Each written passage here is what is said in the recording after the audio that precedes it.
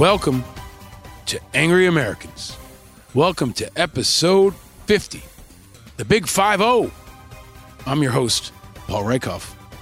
And if you're not angry, you're not paying attention, especially right now.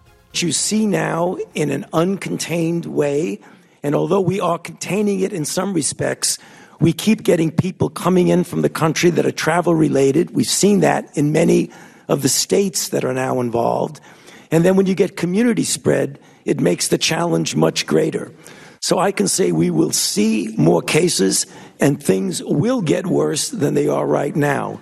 How much worse we'll get will depend on our ability to do two things: to contain the influx in people who are infected coming from the outside, and the ability to contain and mitigate within our own country.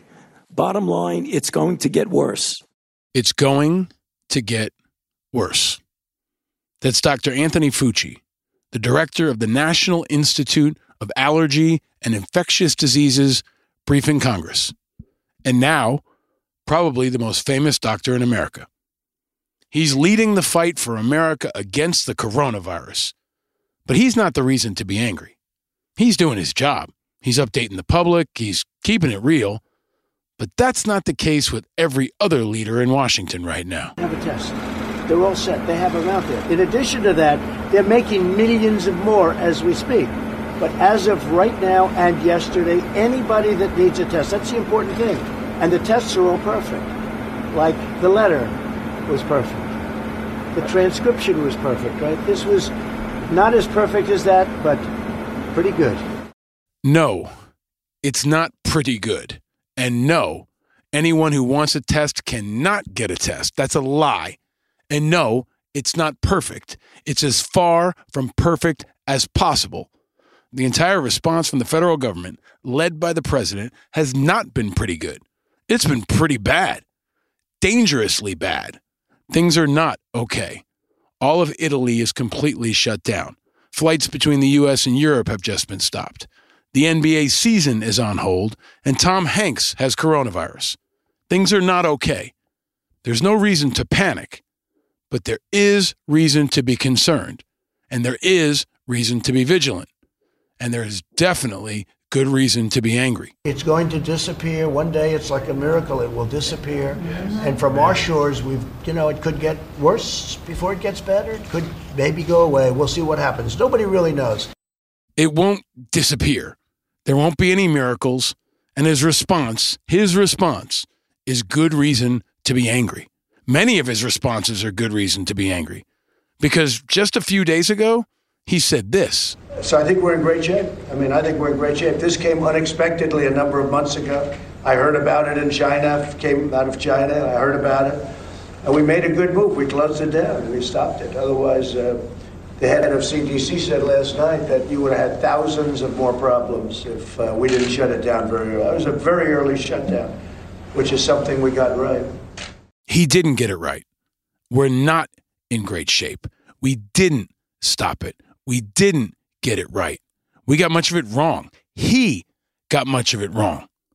And that's understandable reason to be concerned, be vigilant, and yes, to be angry. Because leadership matters. And maybe now, more than any other time in his presidency, all the things that challenge him, all the things that rattle him, all the things that reveal him, all the things that make him President Mayhem, all those things are more dangerous than ever. And more than ever, the world can see it, the country can see it, and you can see it. I'm your GPS. Turn right up ahead. You never update me, so now I just have to wing it. I meant turn left up ahead. Recalculating. Turn right now! And your cut rate insurance may not pay for all this, so get Allstate. You can save money and be better protected from mayhem. Like me. Recalculating. Yeah, recalculating. Our President Mayhem is like a broken, outdated, obsolete GPS. Like one of those big, clunky Garmin things you bought your dad for Christmas 10 years ago before we all got iPhones and Google Maps and Waves. Trump guiding us through this storm is like someone's crazy, abusive stepdad guiding us through a cross-country trip in the middle of a hailstorm or maybe a zombie apocalypse. The satellite doesn't even link to that old-ass GPS anymore. The screen doesn't even turn on. But your crazy-ass, abusive stepdad that is our president, he's turning and twisting all over the place, assuring us that that old GPS works. He knows where we're going, and there's plenty of gas in the tank. Problem is, if we don't stop him and get back on track, using the very best technology that the world has to offer, we, as a nation, will be stranded in the middle of the desert with no gas station in sight, no air conditioning, no food for the dog, no water for the baby's bottle, and no insulin for diabetic grandma. With this guy behind the wheel in a storm, it's more than annoying. It's more than anger-inducing. It's dangerous. Because in a situation like this, one that the World Health Organization has now classified as a global pandemic, with President Mayhem behind the wheel of America, he can not just bang up the car or make us late for the hotel check-in. He can send us careening off a cliff. Leadership matters, especially in times of crisis. And that's what we're going to explore later in this episode with one of the finest leaders of our time and one of the best experts in America on leadership, and especially leadership in chaos. The storm is here. The NBA just suspended its season after a player tested positive for the coronavirus. Italy has ordered all businesses to close, tightening its lockdown even further. Washington, Kentucky, New York, and other states have moved towards stronger measures. And even Tom Hanks and his wife have the coronavirus. It's rough, and it will probably get worse. But we're in it together. And just like all the other storms that have hit our country, from Hurricane Sandy to 9/11 to Pearl Harbor, we can rise above it. We can get past it. But before we can, we've got to get through it. So for now, we're all riders on the storm. Riders on the storm. Riders on the storm. Into this house we're born. Into this world we're thrown. Whether you're a teacher in an elementary school, a manager in a restaurant, the parent in a family, or just a solo citizen who lives by yourself, you're a leader. You have a responsibility and an opportunity to lead. Whether that means shutting down your office until the virus is contained, or just being diligent enough to keep washing your hands so you don't infect someone who's more vulnerable than you. Everyone in America can be a leader. And in this episode, we're going to go deep into how to be a more effective leader in the face of coronavirus. This episode will bring you information you can use to keep yourself, your loved ones, your neighbors, and your country safe. Every Angry Americans podcast brings you the 4 I's: integrity, information, inspiration, and impact. And this one will bring you all 4 for sure. And of course, our standard additional I of independence. But this episode is a massive adrenaline shot of information to help you through these tough times and through any hard time you might face. Maybe you're listening to this pod months after the threat of the coronavirus has subsided. Maybe you're going through a divorce. Maybe you just lost your job. Maybe you got the coronavirus. Maybe you just want to be a better father, mother, son, or daughter. This episode will equip you, like a vaccine, to guard you against panic, chaos, and stupidity. In times like these, storms are inevitable, but how you choose to prepare for them, how you choose to react when you're in them, that can be the difference between your success and failure, and collectively, the success and failure of our future as a nation. So later in this episode, I'm going to introduce you to your upgrade for that Garmin GPS, and an upgrade for your iPhone, your Google Maps, and your Waves. I'll introduce you to a guy who can guide you through whatever happens. Even when the battery on your phone dies, the power goes out in your neighborhood, the satellites overhead fail. Our guest in this episode will give you a playbook, valuable insight, and some inspiration into how to handle any challenge and how to handle fear. Chris Fussell is a true American badass of the highest level. He's not just incomparably tough and tested. He's brilliant and generous. He's a former officer in Development Group, maybe the most elite unit in the U.S. military. The Naval Special Warfare Development Group, commonly known as DEV Group or SEAL Team 6, is a United States Navy component of the Joint Special Operations Command, and they are the best. And Chris Fussell was one of them. And now, part of his mission in life is to take all those experiences to help empower others, to help make people, organizations, and companies better, to make America better. You've invested a ton of your tax dollars in training a leader like Chris. Now, he's paying it forward by investing small pieces of his knowledge and experience in others. The specifics of Chris's experience, his unit, etc., are not for public consumption, and there's much he can't talk about. But he can share in general terms and in specific lessons keys to making it through tough times. Not only how to survive, but how to thrive. A small group of leaders like Chris have been as innovative in warfare, leadership, and organizational design as someone like Elon Musk or Mark Zuckerberg has been in technology. And in the end, with much higher stakes. These folks are the most elite in America. When we think about elite performers, we often think about sports. There are 32 teams in the NFL, with roughly 58 players on each team, for a total of 1,996 players in the NFL. According to a Government Accountability Office report published in 2015, there are even fewer military personnel in Naval Special Warfare Development Group. Even fewer are officers. Even fewer command units. And despite the flood of recent movies and books about Navy SEALs, they are known and pride themselves for being silent professionals. They're America's quiet storm, our quietest storm. And when they come home, after serving in ways we can never truly comprehend, they can be a group of leaders who can guide us through the storms to come, whatever those storms may be, just like every generation of American warrior has since General George Washington and his founding of our nation. Elite special operations leaders are not a cure to our nation's problems. They're not an antidote.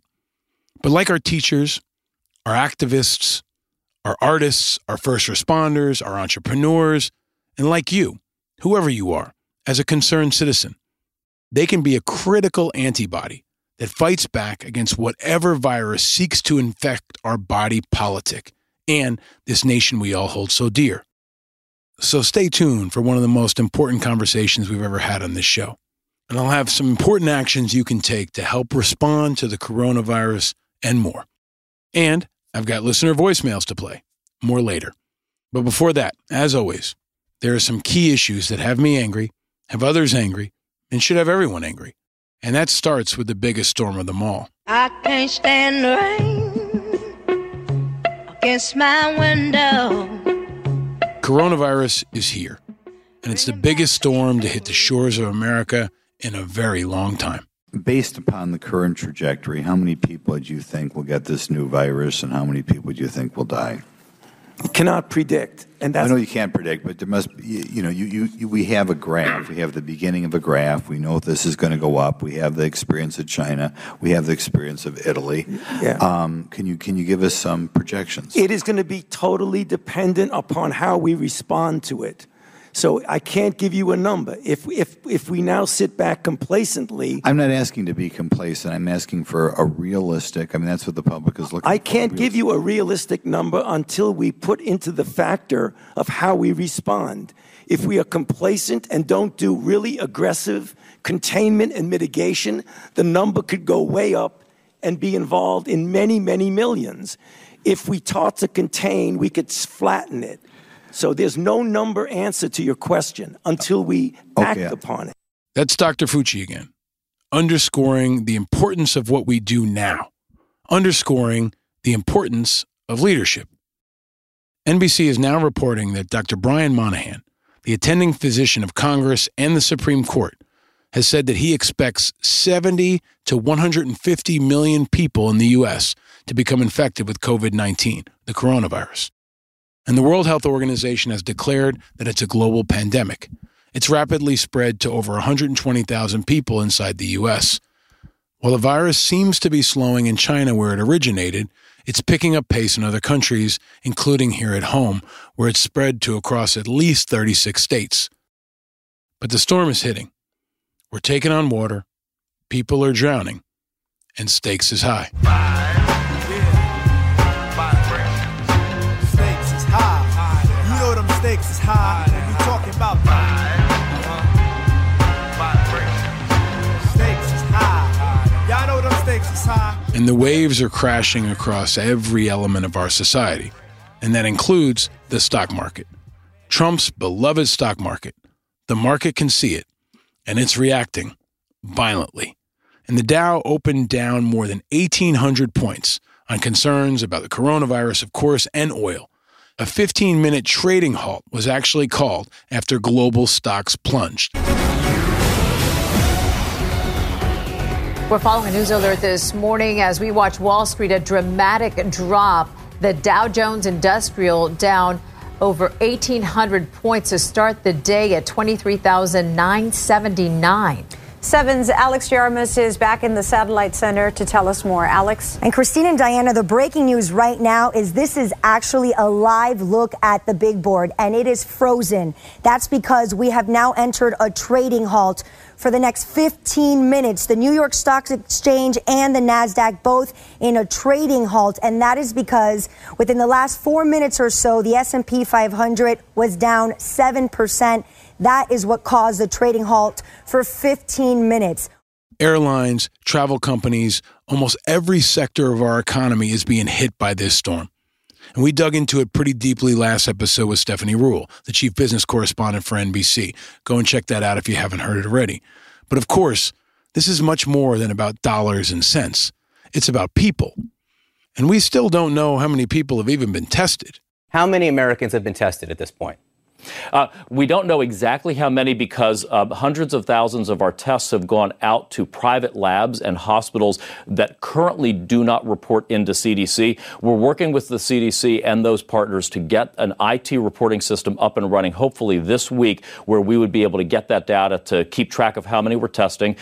We think we've got throughput at the moment, probably 10,000 a day, or it could be getting tested by the end of the week, 20,000 a day, according to a study by AEI that I heard about. We've got now 2.1 million tests available. 1.1 million have shipped.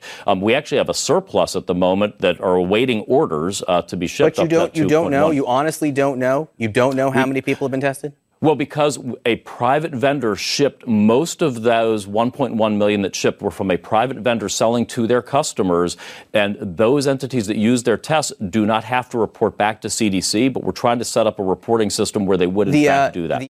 That's CNN's John Berman with Health and Human Services Secretary Alex Azar. Blah, blah, blah. He doesn't know. He doesn't have any idea. But there's one thing we do know. One person who hasn't been tested. Have you been tested, Mr. President? Have you been tested? Thank you, Mr. President. Has he been tested? Have you been tested? I have not been tested for the coronavirus. Has the president been tested?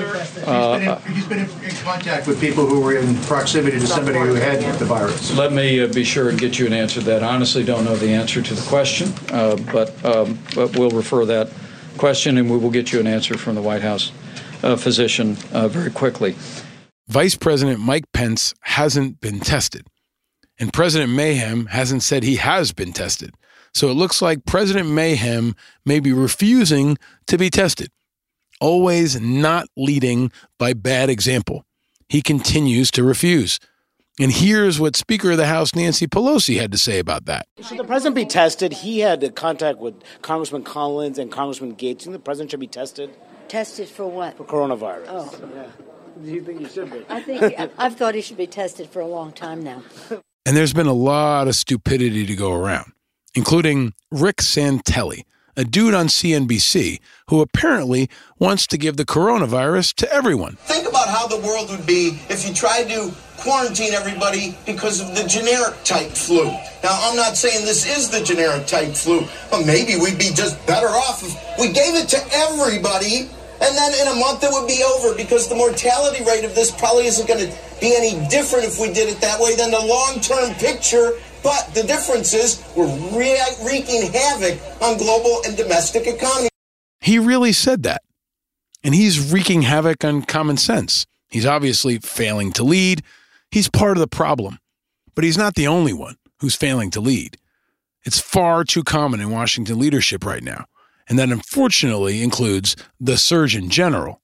If people are going to go out there, we want them to be extra cautious. We want them to wash their hands frequently. And I was with the president on Friday, and I just said, sir, when's the last time you've washed your hands? And he said, I washed my hands just a few minutes ago. We want to make sure if folks are out there who are at risk, they're taking extra precautions. But speaking of being at risk, the president, he sleeps less than I do, and he's healthier than what I am. And so that's the other reason that this messaging is hard, because there are 70-year-olds who run marathons and are healthier than some 30-year-olds. It's really focusing on the comorbidities, on the medical problems, heart disease, lung disease, immunocompromised folks, in addition to that combination of older age that seems to put people most at risk. The Surgeon General has no idea what's happening. Surgeon General Jerome Adams, who is maybe in his 40s and looks pretty fit, thinks that President Trump is healthier than he is. Awesome. Dr. Ronnie Jackson called and he'd like his stupidity back, please. But the storm is growing. The storm of stupidity and incompetence, most of all, especially in Washington. But thankfully, some local leaders across America are taking action because they can't wait for Washington. And that's what leadership's all about, taking decisive action. And sometimes that includes extreme measures, like deploying the National Guard. New Rochelle is a particular problem. It is what they call a cluster. The numbers have been going up. The numbers continue to go up. The numbers are going up unabated. And we do need a special public health strategy for New Rochelle. That's New York Governor Andrew Cuomo announcing the deployment of the New York National Guard to New Rochelle, New York, which is not far from where I grew up. My great-grandmother actually used to live in New Rochelle. But schools and buildings in the city, the center of the state's outbreak, will be shut, and the National Guard will help by distributing food and doing cleaning. So there are more than 1,000 cases of the virus in the U.S. that we know of, including more than 170 declared in New York, which has the third highest total among states after Washington and California. And here's the mayor of New Rochelle, Noam Bromson. The Guard is here to provide us with operational and logistical support. They're not here to militarize New Rochelle. They're not here to provide policing functions. They're not going to be erecting roadblocks. But there are these logistical challenges which are far beyond the capacity of a city our size to handle, including delivering thousands of meals on a daily basis to students. That's why the Guard is here. They're here to help. I realize it could be unsettling because few of us are familiar with having a Guard presence, but as we reflect on what it is they're actually doing, I think any public concerns will subside. So the National Guard is again being called upon to help. I actually served in the New York National Guard. I was in the Guard on 9/11. And many of us served at Ground Zero in the security and rescue efforts. And like National Guard soldiers in states across America, they've been called up for a variety of missions since 9/11, ranging from protecting bridges and tunnels, to responding to wildfires in California, to helping hurricane victims in Louisiana and other states nationwide. The National Guard is designed to be the helpers. We've also got to remember to help the helpers, too. And what a shitty activation for those New York National Guard soldiers, right? It's important to remember, many of these National Guard troops in New York also served at Ground Zero on and after 9/11. They deployed to Iraq and Afghanistan, and they've been serving on bridge, airport, and tunnel duty since 9/11. But will they get hazardous duty pay? We'll see, and we need to have their back. Because this is a time for the military to shine, and they're reacting across the country and around the world.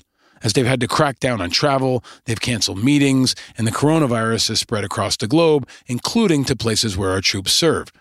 And out of an abundance of caution, the Secretary of Defense has postponed his travel to India, Uzbekistan, and Pakistan until a later date to remain in the U.S. to help manage the Department of Defense response. I've been very critical of Secretary of Defense Esper, but I'm hoping this is a time where he shines. Because the DoD, the Department of Defense, lives in a world of reality and a world of threats. Threats that don't stop for Washington's stupidity. Because forever war doesn't stop for coronavirus.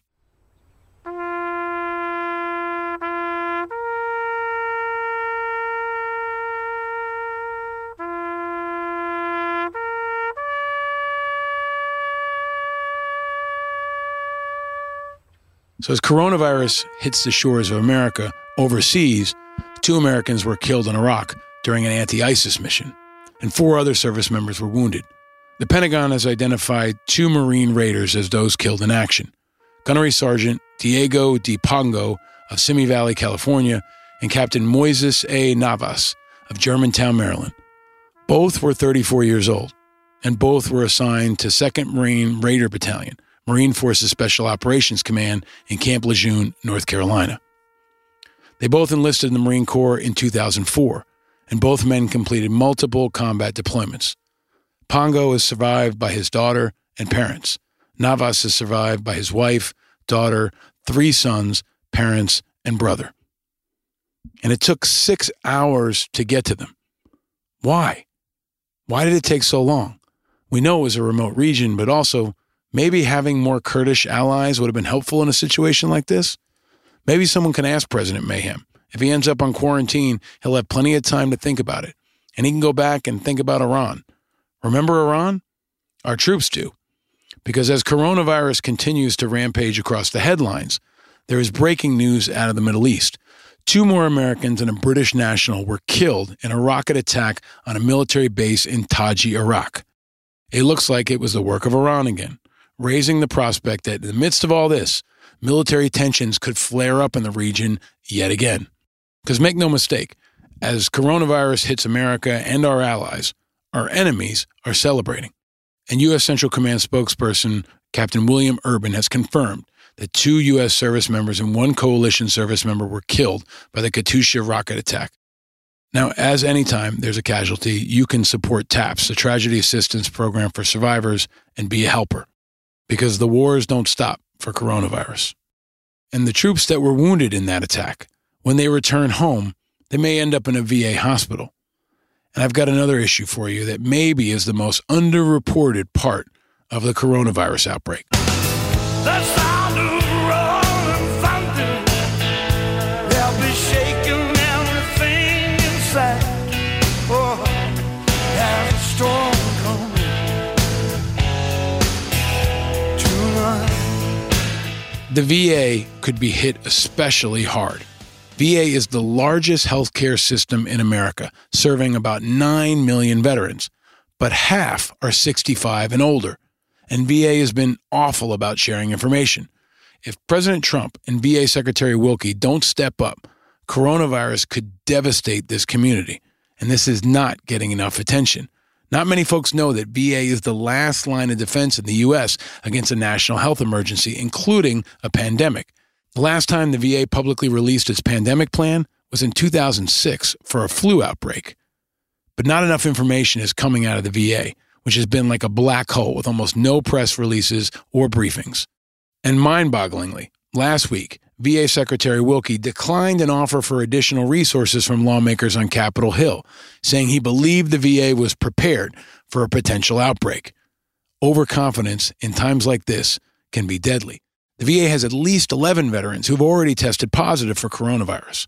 2 in Puget Sound, Washington, 1 in Denver, Colorado, 2 in Portland, Oregon, 1 in Louisiana, 2 in Oklahoma City, 1 in Southern Nevada, 1 in Atlanta, and 1 in Memphis, Tennessee.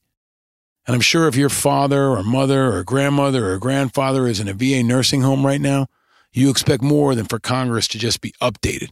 It's time for relentless oversight and the hardest questions possible from the media focused on the VA. It's another time for the media to lead. And it's time for all Americans to lead. Don't wait for Washington. Step up in your area and take action. And coming up, Chris Fussell will help show you how.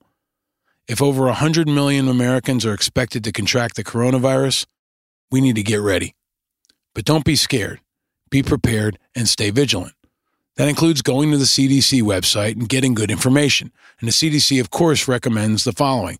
Clean your hands often, avoid close contact with people who are sick, stay at home if you're sick, cover your coughs and sneezes, wear a face mask if you're sick, and clean and disinfect frequently touched surfaces daily. That means tables, doorknobs, light switches, countertops, desks, keyboards, faucets, and sinks. But I'm not a virus expert. The CDC is, and I recommend you go there for continued updates and good information. And here are a few not from the CDC, but from me. Most of all, stay calm. As Chris will share later in our conversation, Calm breeds calm. We need cool heads, and staying calm's one thing everybody can do to help. And another big one, don't share crap. Check before you text, post on Facebook, or retweet. Share only good information that you verified from trusted sources like the CDC. And if you're looking for a way to help explain this to your kids, I found something for you. Here's the Wiggles. Before you eat food, after you play with animals, and after you use the toilet, wash your hands. Wet your hands. Use liquid soap.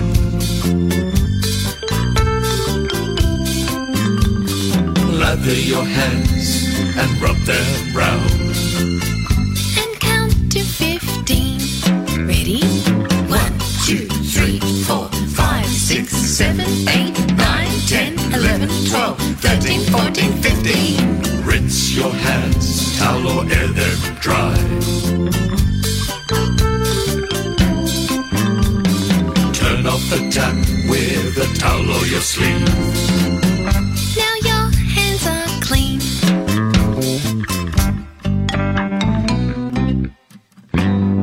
Wet your hands, use liquid soap.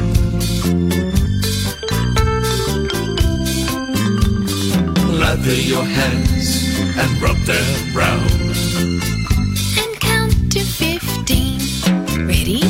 1, 2, 3, 4, 5, 6, 7, 8, 9, 10, 11, 12, 13, 14, 15. Rinse your hands, towel or air them dry.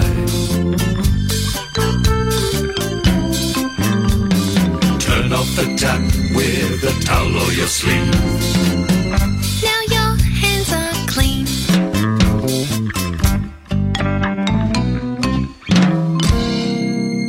Communicating situations like this to children can be one of the hardest parts. But the Wiggles will make you smile, the Wiggles will make you dance, and maybe there's more reason to dance. Maybe the campaign for the Democratic nominee is finally closer to an end. The 2020 storm to find the Democratic nominee may be dying down, or it may just be the eye of the storm.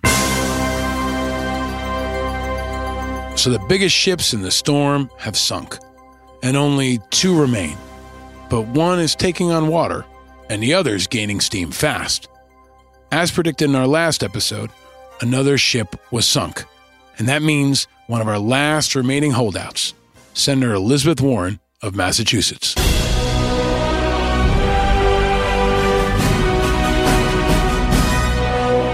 Warren is out. She made a massive impact, and she may have been the single smartest candidate in the race. She inspired and motivated people all across the country, and I think for good reason. Can you talk a little bit about the role that you think that gender played in this campaign and in this race? So, it was, I stood at that voting booth and I looked down and I saw my name on the ballot. And I thought, wow, kiddo, you're not in Oklahoma anymore. That it really was a moment of thinking about how my mother and dad, if they were still here, would feel about this. I had gotten a long email from my nephew and how proud his dad, my brother, is, and how they were all had their plans to vote and had met other people. And it's these long ties.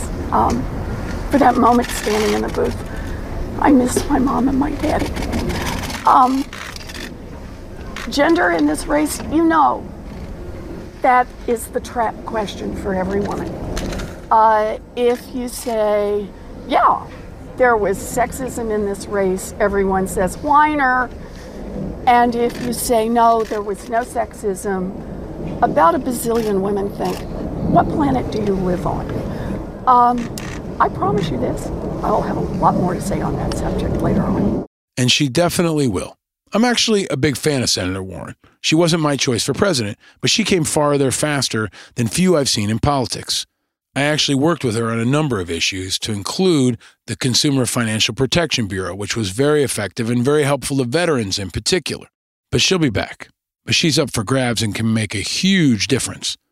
But it's looking more and more like the nomination is done because Joe Biden is rolling like thunder. Thunder, feel the thunder. Lightning and the thunder.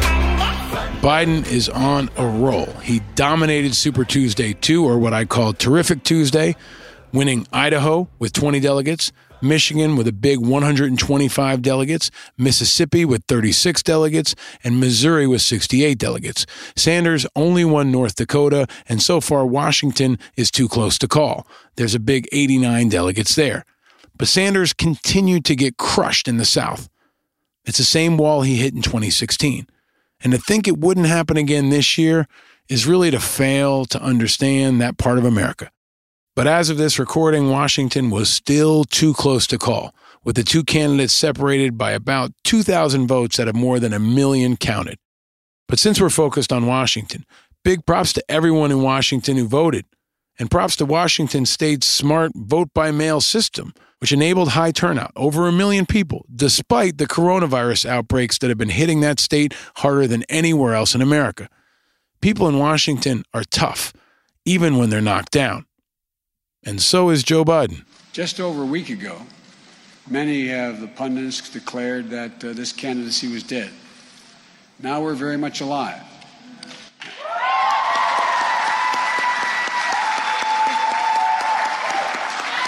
And although there's a way to go, it looks like we're going to have another good night.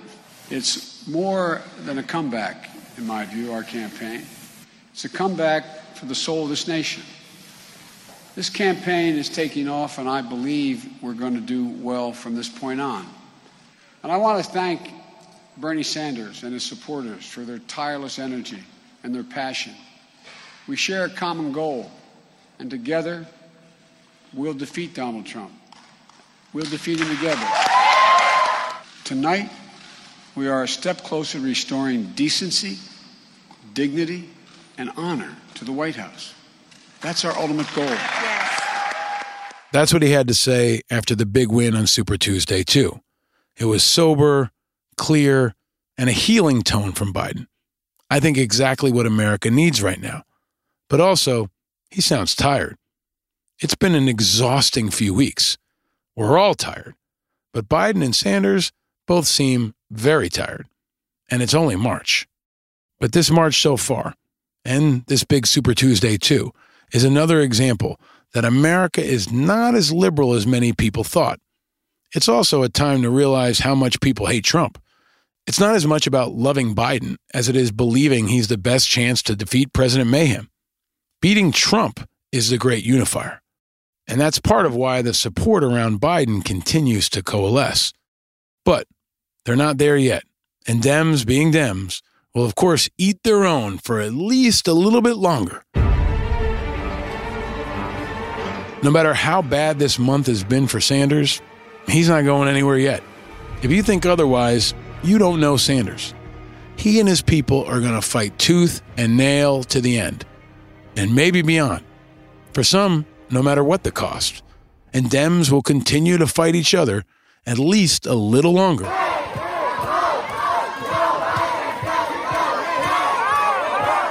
That was a Biden event in Detroit, where some Green New Deal protesters interrupted his speech. At some point, Biden's senior advisor and now default head of security, Simone Sanders, entered the fray and got knocked down. You can hear a cop helping her up in that audio. She's the same senior staffer who tackled a person on stage who tried to get to Biden. It's getting nasty out there. And Sanders, as predicted, is not going to go quietly. And he's still racking up some interesting supporters. Well, let me just say this. Later on today, we're going to have the support, I believe, here in Grand Rapids of Jesse Jackson. And as I think you well know, you know Jesse. Jesse has been one of the great civil rights leaders in the modern history of this country. He changed American politics with the concept of the Rainbow Coalition, bringing blacks and whites and Latinos together in '84. In '88, he has been a leader in helping to transform this country, an aide to Dr. Martin Luther King Jr. So we're proud. So Sanders has Jesse Jackson, who I haven't heard about in about 20 years. But he's proud of the diverse group of people that's supporting him, which includes a lot of young people, including Halsey. I'm Halsey. I'm a singer-songwriter and activist. Hello, hello. And I am officially endorsing Bernie Sanders for president. Bernie has been fighting for me since before I was alive. A queer woman in a multiracial family who was raised poor in an American suburb. A woman who got into the college of her dreams and couldn't afford to go. A person physically tormented by a reproductive health disorder that I couldn't afford to treat. A person who has repeatedly needed access to medical assistance, housing assistance, financial assistance, abortion, all before 21 years old, just so I could stay alive. Now, I'm considered fortunate, lucky, even then, comparatively to the rest of the working class of America. And now, my financial privilege protects me from the effects of marginalization that would have previously been fatal for me. So today, I fight for her, too. That girl who wasn't protected. And Bernie was fighting for me before I was even born. That's powerful. I love her music and her message, even if I don't love her candidate. And I hope that she and all the other supporters of Sanders can eventually rally around the Jon Snow that has become Joe Biden. But they won't do that just yet. And what's crucial now is what Sanders does. No amount of love or outreach from Biden will matter if Sanders doesn't tap out and direct his people to Biden. And even then, there are going to be lots of holdouts who will never accept Biden. Some Dems will always eat their own, no matter what. But Sanders will have a powerful and important choice to make in the next few weeks, maybe the most important choice of his life, to stay in and keep fighting and pushing and cursing the system, or to join the team and focus on the common enemy. Because we're going to need everybody we can get. Halsey, Jesse Jackson, Killer Mike, Public Enemy, Dick Van Dyke, AOC.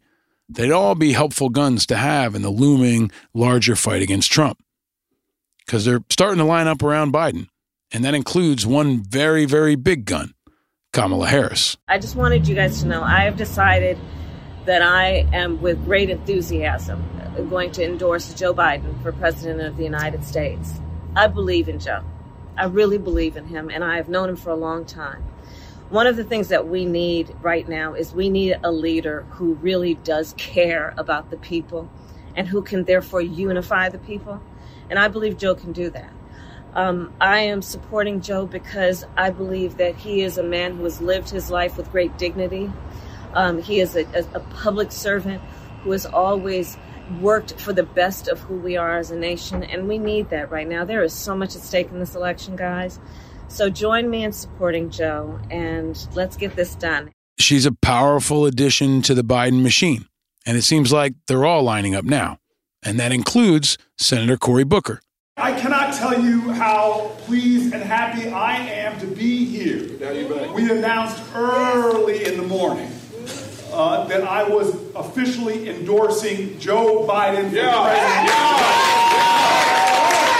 Now, somebody, I don't know if there's anybody here, but there might be some people that want to know why I'm endorsing Joe Biden. Now, I want to tell you right now, it should be obvious. Right. My whole campaign for President of the United States was about the idea that we need to bring this country together. That's right. That we are a nation that is too divided. That we are a nation where we know this election is not a referendum on one guy in one office. It's a referendum on who we are and who we must be to each other. Yes. And so when you look out at the future of this country and you see that we have a potential to have a Joe Biden who is truly the statesperson in our party, who is truly the one that's calling us to stand together, not to fall apart, who understands, as he said to me in the car ride over here, the soul of our nation is aching right now. There are people afraid right now. There are people who see that the darkness has descended into their own personal lives and their own families.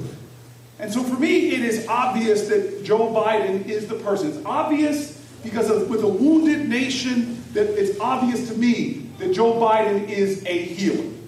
It's obvious to me at a time where our nation seems to speak more about building walls, we need a president who is going to be a bridge builder. Yes. It's obvious to me that at a time that darkness has descended, we need a president who is a light worker. We have had enough of a president that does demeaning. It's time that we have a president that does redeeming. Yeah. Booker's right. We're going to need a healer. After this primary, after Corona, after Trump, we will need a healer. We'll also need some math. And Biden now has that too. Andrew Yang, I see you've been writing on your paper a lot. We haven't heard from you a little bit. You haven't. Where do you see the race right now? Where do you see this going for Joe Biden? I believe that Joe Biden will be the Democratic nominee. And I've always said I'm going to support whoever the nominee is. So I hereby am endorsing Joe Biden to be not just the nominee for the Democratic Party, but the next president of the United States. And I say this, having supported Bernie Sanders in 2016, Bernie was an inspiration for me, inspired my run. But the math says Joe is our prohibitive nominee. We need to bring the party together. We need to start working on defeating Donald Trump in the fall. Yep, Biden's got Andrew Yang and the Yang Gang. He's got the math guy. And the math looks pretty damn good for Biden right now. So good that some, like Marine Corps veteran James Carville, say it's time to shut this sucker down. What are the voters saying tonight? What needs to happen right now? They are saying something very clearly, and my tip of a hat to Guy Fawkes. Remember, this is all about November. These voters want to shut this thing down. I mean, you can just look all across the spectrum of the Democratic Party, and people are saying, we made our decision, this is who we're going with. And Senator Sanders may not break threshold in Mississippi. He's at 15.3 right now. And we got to acknowledge that he created a movement. He did some truly remarkable things in American politics, and certainly Vice President Biden, we got to talk to him and discuss this. But we can't diss these Democratic voters who are just coming out in every corner of this country saying, let's get on with this thing. Now, our mission as a party is to defeat Donald Trump. According to 538, there's a 99-1 chance that Vice President Biden is going to be the nominee. Let's shut this puppy down and let's move on and worry about November. This thing is decided. There's no reason to keep it going, but not even a day longer. But no matter what Carville says, it ain't over yet. And that comment might actually be a gift to Sanders right now. And it won't exactly help unite the party right now. Bernie's down, but he refuses to tap out. And he ain't going down just yet. He finally has an opportunity to go one-on-one with Biden in the next debate. That'll be the biggest stage yet for his ideals and for his supporters. And he's not dropping out before that. And with the NBA on hold and maybe other sports to come, ratings for that debate could be the highest we've ever seen. So get your popcorn ready. There's at least one more Democratic debate, Sunday, March 15th. Only Biden and Sanders, one-on-one, in Phoenix. No Tulsi Gabbard and no crowd. There will be no live audience and no spin room. So maybe there can be a silver lining or two from coronavirus. This is just one example. I think this is how every debate should be done. But it ain't over yet. So it's at least another week or two of Democrats eating their own, while Trump sits on the sidelines and stocks his ammo and waits for the big fight. And as I shared last week, there's still a flood of primaries coming, assuming Sanders doesn't drop out throughout March, into April, and maybe into May or June. If you haven't heard my summary and my predictions, go back and check out the last episode. But the storm of the Democratic nomination process could rage all the way into the convention in July, and maybe beyond. We shall see. Keep checking that radar. So, especially when the storm winds blow the loudest or the rain falls the hardest, some step out into the wind to help others. I always tell you to look for the helpers and remind you that they can come in many forms. Sometimes that includes forms that are not even human. Here's a cool story to give you a break from the madness. This week, the Air Force released a very special photo of a very different kind of American hero, a very different kind of helper. The photos popped up on social media showing half a dozen Mark 7 marine mammal systems, also known as dolphins, aboard a C-17 Globemaster III transport plane. The Mark 7s, or dolphins, were being transported to an undisclosed location, reportedly for a training exercise. They show at least 6 Mark 7s in blue, water-filled cradles. The dolphins are suspended in what looks like stretchers to hold them in place for a long trip. How cool is this? After the pod, Google it and show it to your kids. It'll be a good project for you to do together if you end up locked in the house for the next 2 weeks. I'll also post it on our social media sites for Angry Americans.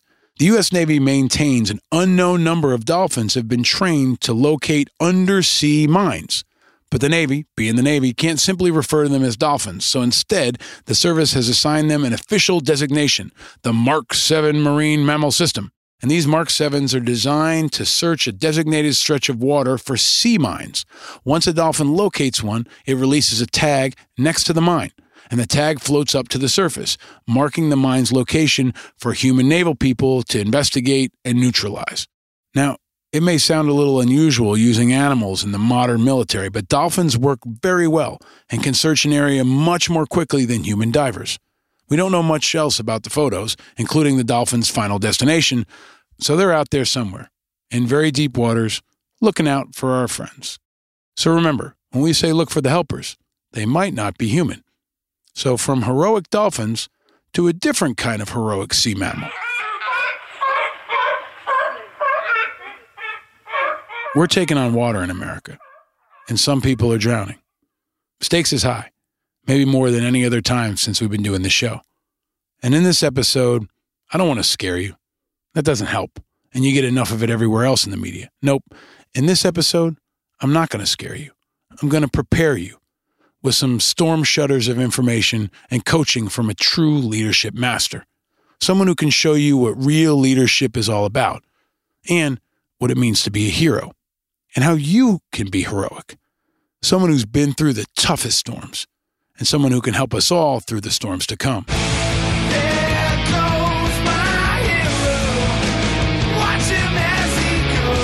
As America scrambles to face the unprecedented chaos of coronavirus, in this episode, we have a riveting conversation with one of the most impressive leaders of our time. Chris Fussell is a man who knows chaos, and he helps guide you through it with powerful insights and lessons learned. He was steeled by leadership roles in the most selective special operation units in the military. Chris is a leader that'll teach you how to thrive in chaos. He led in the most elite units in the military, the Naval Special Warfare Development Group and Navy SEAL Teams 2 and 8, on some of the most critical missions of our generation. After spending 16 years at the tip of the spear for America's most urgent and complex national security challenges, and serving as aide-de-camp to General Stanley McChrystal as he commanded the Joint Special Operations Command, or JSOC, in Iraq, Chris now teaches leadership at Yale University. He speaks to packed audiences worldwide, and he coaches top leaders and companies around the globe. He's the author of the New York Times bestseller Team of Teams, New Rules of Engagement for a Complex World, and the bestseller One Mission, How Leaders Build a Team of Teams. He now serves as the president of McChrystal Group, an elite advisory services, management, consulting, and leadership development firm in Washington, D.C. A former wrestler with a degree in philosophy, Chris is a true warrior philosopher and citizen soldier of the highest regard. He has a Master of Arts in Irregular Warfare from the Naval Postgraduate School and received the Pat Tillman Award for the highest peer-rated special operations officer in the program. His thesis focused on the interagency collaboration and intelligence sharing processes that drove effective cross-silo collaboration during the peak of the wars in Iraq and Afghanistan. Chris is a senior fellow for national security at New America, a Washington, D.C.-based nonpartisan think tank dedicated to understanding the next generation of challenges facing the United States. He's also a dedicated husband and father of two, who's actively involved in nonprofits dedicated to empowering veterans and their families. He's on the board of directors at the Navy SEAL Foundation and is a lifelong member of the Council on Foreign Relations. I've known Chris for over a decade, and he'll take us through a conversational masterclass on how to lead in adversity. Whether you're leading a Fortune 100 company, a small business, a classroom of students, or your own family, this indispensable conversation will equip you with tools to survive and thrive in the face of coronavirus or any challenge you might face. We examine whether a military draft is needed. We talk about the leadership skills of the remaining presidential candidates. We go behind the scenes of life as an elite Navy SEAL leader and examine the ever-expanding role of Special Operations Forces in modern America. Chris is the best of the best. He's another inspiring, important America that shaped what America was, what it is, and what it will be. He's the best of what America can do, and the best of what America can be. If you're feeling anxious, concerned, frustrated, scared? Hearing Chris's story, his insights, and his coaching is going to lift you up. And it's going to steel you for what's to come in this country, whatever that might be. So take a deep breath and enhance your calm. Instead of the madness of cable news, the anxiety of Twitter, or the stress of whatever corona crap someone just texted you, I've got something useful for you in this time of need.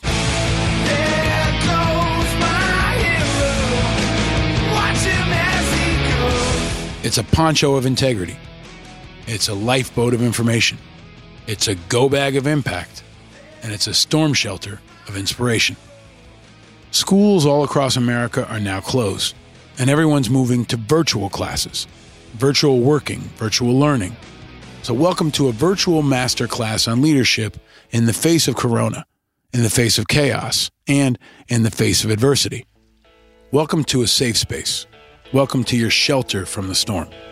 A place you can rest up, get a hot meal of content, and a warm bed of knowledge to help you get ready for whatever comes next. Welcome to Angry Americans, episode 50. There's a storm coming. I can see it in her eyes. I can hear it in the way she says everything's alright.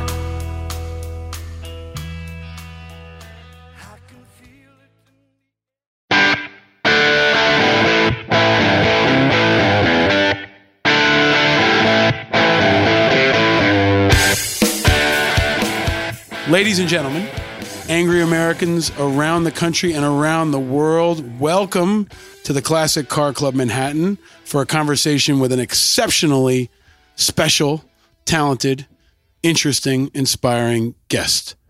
I am really happy that you're here, man. The great and powerful Chris Fussell is here with us today. Thanks, Paul. Thanks for having me. Great to connect. Great to find another one of your secret and hidden spots inside of Manhattan. Truly impressive. So never know where it's going to be. If a Navy SEAL tells me that he's impressed by my secret spots, I'll take that as a badge of honor. Yeah, well deserved. Well deserved. Well, I'm glad you made the trip up from D.C. What's it like riding on a train from D.C. right now? Yeah, with the coronavirus. It's a bit empty, right? We're here braving the corona frenzy. Yeah, I usually come up in the Acela. I'm probably up here three times a month, something like that. Third empty, third full relative to normal crowds. A little ghost street out in town here in Manhattan, as you will. Union Station down in D.C., the same thing. But my impression is people are doing what they're being asked to do, which is be thoughtful about big interactions. We've certainly pulled down the amount of travel. This is honestly my one exception of the month so far. Come up and I figured it was just me and you talking at safe distance, so we'll be okay. And we have drinks. That's right. So the first question I ask of all my guests, Chris Fussell, tell us, what is your adult beverage of choice and why? So we went with Hudson bourbon, given the location. Bourbon would be my go-to drink, and here in New York should be Hudson, right? It's a great bourbon. Why do you like bourbon? That's a great question. I think if I was completely honest, it was probably coming up through the military and the SEAL teams, sort of the go-to, bottle of bourbon as somebody's leaving, and so that just becomes the thing that you share around the team room, and it brings back some fond memories. Is there a toast? Is there a SEAL toast or a Chris Fussell toast? None that would be appropriate for my kids to hear on air someday. So we'll leave it at great to see you. Great to see you, man. So interesting times, but you are a man whose entire adult life has been thrust into interesting times. So there's a lot I want to cover with you because I think you're one of the most impressive, dynamic leaders that I know, and I would argue in America. So having you with us for a conversation right now is so timely because you're kind of a master of chaos. But I want to go back to where it started. Before you became the president of the McChrystal Group, before you became a Navy SEAL, before you became a best-selling author, you were a philosophy major, right? So tell me about that part of your background, and maybe for folks who don't know, how did you go from being a philosophy major to being a Navy SEAL leader? Well, that part was easy because with a philosophy degree, you can do two things. You can become a philosopher, which I was not smart enough to do, or you can become a Navy SEAL. I think it's very binary. I went to University of Richmond, a small school in Virginia, small philosophy program. I was attracted to that. I think in one part I started because my dad, who I looked up to, had gone to Georgetown, and everybody at Georgetown in his day had a philosophy minor. So he never talked about it, but you emulate your dad. So I was sort of attracted to it. Then I got into the classes, and what I found was, I'm not a mathematician, I'm not a scientist. A philosophy degree, I'm still a huge believer in a humanities degree, which I advise my own kids on when they're old enough to take off to advanced degrees. It teaches you how to deconstruct an argument, how to think critically, how to write something, a long form, which is a dying art, as we all know in today's world. So I'm a huge believer. It's a long cycle decision. Studying that early on, for 10 or 15 years, it's kind of useless. Then when you're suddenly in your 40s, you realize, well, I know how to think. I was trained how to think critically, deconstruct an argument, et cetera. So I've really reaped the benefits of it. So how'd you go from there to the Navy?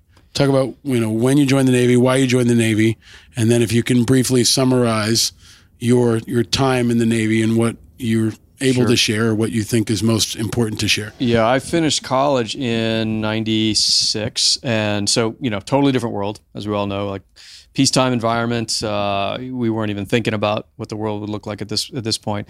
I was the youngest of 4 kids. My dad, my uncle, my grandfather, so several folks in my family had all served in the military.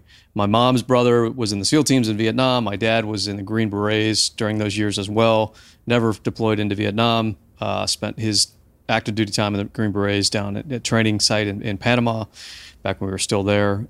So I grew up under the lore of sort of that type of service. And I think that combined with being, the runt of a pretty aggressive 4-kid litter, not surprisingly, if you know any youngest brothers or youngest sibling, we all grew up as wrestlers and athletes, etc. I was by far the least talented physically in my family, so just getting destroyed by my brothers and even my sister throughout my childhood, just it gives you that bit of a complex, like, okay, I'm out to prove myself, right? And we got progressively less talented physically, but I developed enough grit through wrestling to say, okay, I know how not to quit. And wrestling transitions into SEAL selection quite well. I didn't think I was cut out for it, honestly, just my own sort of reflection until later in college. I had an older brother that had also gone into the SEAL teams and did a 20-year career. And my thinking was we were close going through college. All right, if he's done it, I'm gonna give it a shot. And it was totally different reasons, though. You joined the service pre 9/11 at 21, 22 years old. At least I wasn't thinking like grand visions about defense of freedom, et cetera. You're looking for the next challenge. This is a really exciting community. I'd grown up on small teams, the SEAL teams. That's what it's all about. So, and then like most people in the military, your reason for staying pivots, and it's much different than the reason you came in the first place. So 16 years total in the Navy? That's right. When I met you, you were still on active duty. That was a long time ago now. And probably at one of the heights of the workload for you and your guys. The SEALs are often misunderstood, glorified. This idea of movie characters. People probably think that SEALs are more my size. I'm 6'2", 230, but in my experience, more of them are your size. Yeah. Which is, how big are you? 5'8", $145 these days, but. And a philosophy major. Yeah. But I was 160 at one point, so I used to be big. But compact, smart, gritty, dynamic. But talk about, if you can, what did you do in the SEALs? Explain to folks who may be outside this world, what was your job? What was your experience? And it was unique, right? Yeah. And maybe you can help me show how unique it was. I mean, maybe there were more NFL quarterbacks than there are guys in America doing what you were doing, to give a sense of how elite it was, how rare air you were occupying. But can you paint that picture for folks? Sure, yeah. And if it was unique, it was only through the fortune of timing and who I was around, the leaders I served under, and like yourself, like when we joined the military, it just happened to be a very pivotal time for our generation. So, like I said, joined in the late 90s. We were doing engagement mission, exercises with our allied nations in Europe, et cetera. It was a really great time. My now wife, first time she came to visit me, I was on deployment in Europe, and we went to touring castles around the countryside. So totally different world, right? Then post 9/11, so I was the East Coast. The SEAL teams were either East Coast or West Coast. So I did after going through selection in San Diego, did all my time on the East Coast. SEAL teams 2 and 8 that are there in Virginia Beach. I was about 5 years in when the events of 9/11 occurred. And even then, it took a while for things to change and ramp up. The community that I joined in the SEAL teams, almost non-recognizable versus what it has become. Like just so much bigger, more professional, discipline in its approach and execution, et cetera. And I was very fortunate to be part of that. So after spending about 8 years in those 6-7 years, I guess, in those teams, was able to screen and select into Development Group, which is an East Coast-based element of the SEAL teams, and spent the remaining time of my career in that community, which is really where the fortunate part started to happen. I mean, just the most amazing group, not just the SEALs, but that's you become part of a joint community that includes Army, includes Air Force, et cetera, all the services. And then post 2001, under the leadership of Stan McChrystal, he took over this global force in 2003. We were put under this umbrella of change through his leadership. And he said, look, we are, thousands of people around the world under this common heading now, and we have a singular mission, which is to defeat Al-Qaeda, which no one really understands yet. But I believe this is what Stan McChrystal was saying at the time. We were going to have to fundamentally redesign ourselves, communicate differently, share information differently, make decisions differently and more aggressively down in the field than we've ever done in the past. Not by, 2 or 3 degrees of change, order of magnitude different. And that was just his hunch, his assessment based on what he was seeing on the battlefield, how quickly Al-Qaeda was growing and changing and adapting to the environment, et cetera. I mean, you remember the early days when we thought, okay, this is a small containable problem. Fast forward 2 years and you realize this is a global insurgency. And I had the unique privilege of being positioned with an amazing tactical organization that to this day continues to execute at the highest level, and then spending time with Stan McChrystal on his senior staff and really seeing how the senior folks were orchestrating this shift at a global level. In the book with McChrystal, you described the change as not like learning new plays, but changing sports, right? An entire organization that was designed to play football, and now you've got to shift that entire organization to play basketball, right? And that transformation happening post 9/11 in multiple countries, pressure's going up. So this, experience, I think, has steeled you for everything this country faces now, whether it's racial division, political upheaval, coronavirus. But I want to go a step deeper, if we can, to help people understand, Chris, in whatever way you're able to share, how unique are the people that are selected for this role, and what kind of things do they do, and are they doing right now that people don't realize, because wars don't stop for coronavirus, right? Mm-hmm. This is happening every day when you're not thinking about it. When March Madness is happening, these men and maybe now some women are operating at the highest level possible. But can you paint that picture in whatever way is appropriate? Yeah, sure. And it is, it's hard to, we've talked about this, you and I have, over years. The number of folks involved in military service has gone down, I think, to the detriment of who we are as a nation. From, a quarter of the country was involved with World War II in some way, down to 1% or less in today's service. You boil that down to the special operations community that is being leveraged constantly and has been for going on 20 years now. And you're talking about, numbers-wise, personnel-wise, just an absolute rounding error in the big books of DOD sort of space. But those are folks who have been working 18 hours a day, 7 days a week, nonstop for 20 years. And I don't say that as a point of exaggeration. I mean, that is literally the tempo. And again, I know we've bantered these ideas back and forth over the years. I left the service in 2012. And when I reflect back on that, there's a whole host of reasons you decide to make serious life decisions like that. And only in time can you reflect and understand why. One of them was, and I'm a pretty resilient, gritty person. I was smoked. I was just exhausted, right? And that's not. I'm not proud of that fact, but it's a reality. It's reality. Yeah, and I mean, it just for me, it's been an important reflection to say, A, that happens to the most focused, gritty people out there, and B, there are still guys, operators, and families that have been cranking through it since I left. There's new folks that are going to go down the same path. It's the most intense lifestyle and community I've ever seen, and now I've had the privilege of working in various parts of high-end industry since I got out of the service. But the sacrifice from families to the third grader who doesn't see their parent but 10% of the year, to the spouse, to the operator that's on the front line losing friends. I mean, it remains very real to this day. And why are they so special in what they're asked to do for the country? So describe in whatever way you can, carefully, right? Obviously, there's classified concerns and other issues. What are they tasked by America to do? Yeah, I think at that level, one of the easiest ways for most of your listeners to probably understand it is there are organizations in the military. The military is by design and very smartly designed, a top-down sort of very structured enterprise, right? And so, Paul, you're the CEO, you make a decision in the boardroom, it passes down, et cetera, and eventually you get to a point of execution, and you can sort of map that by process and time to impact sort of thing. The military wants to be controlled because it's big and create real problems if it does something wrong, right?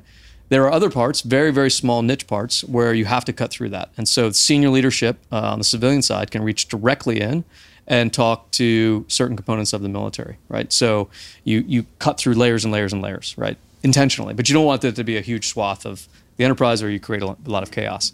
So most of the forces that you're talking about are kind of in that direct line communication, right?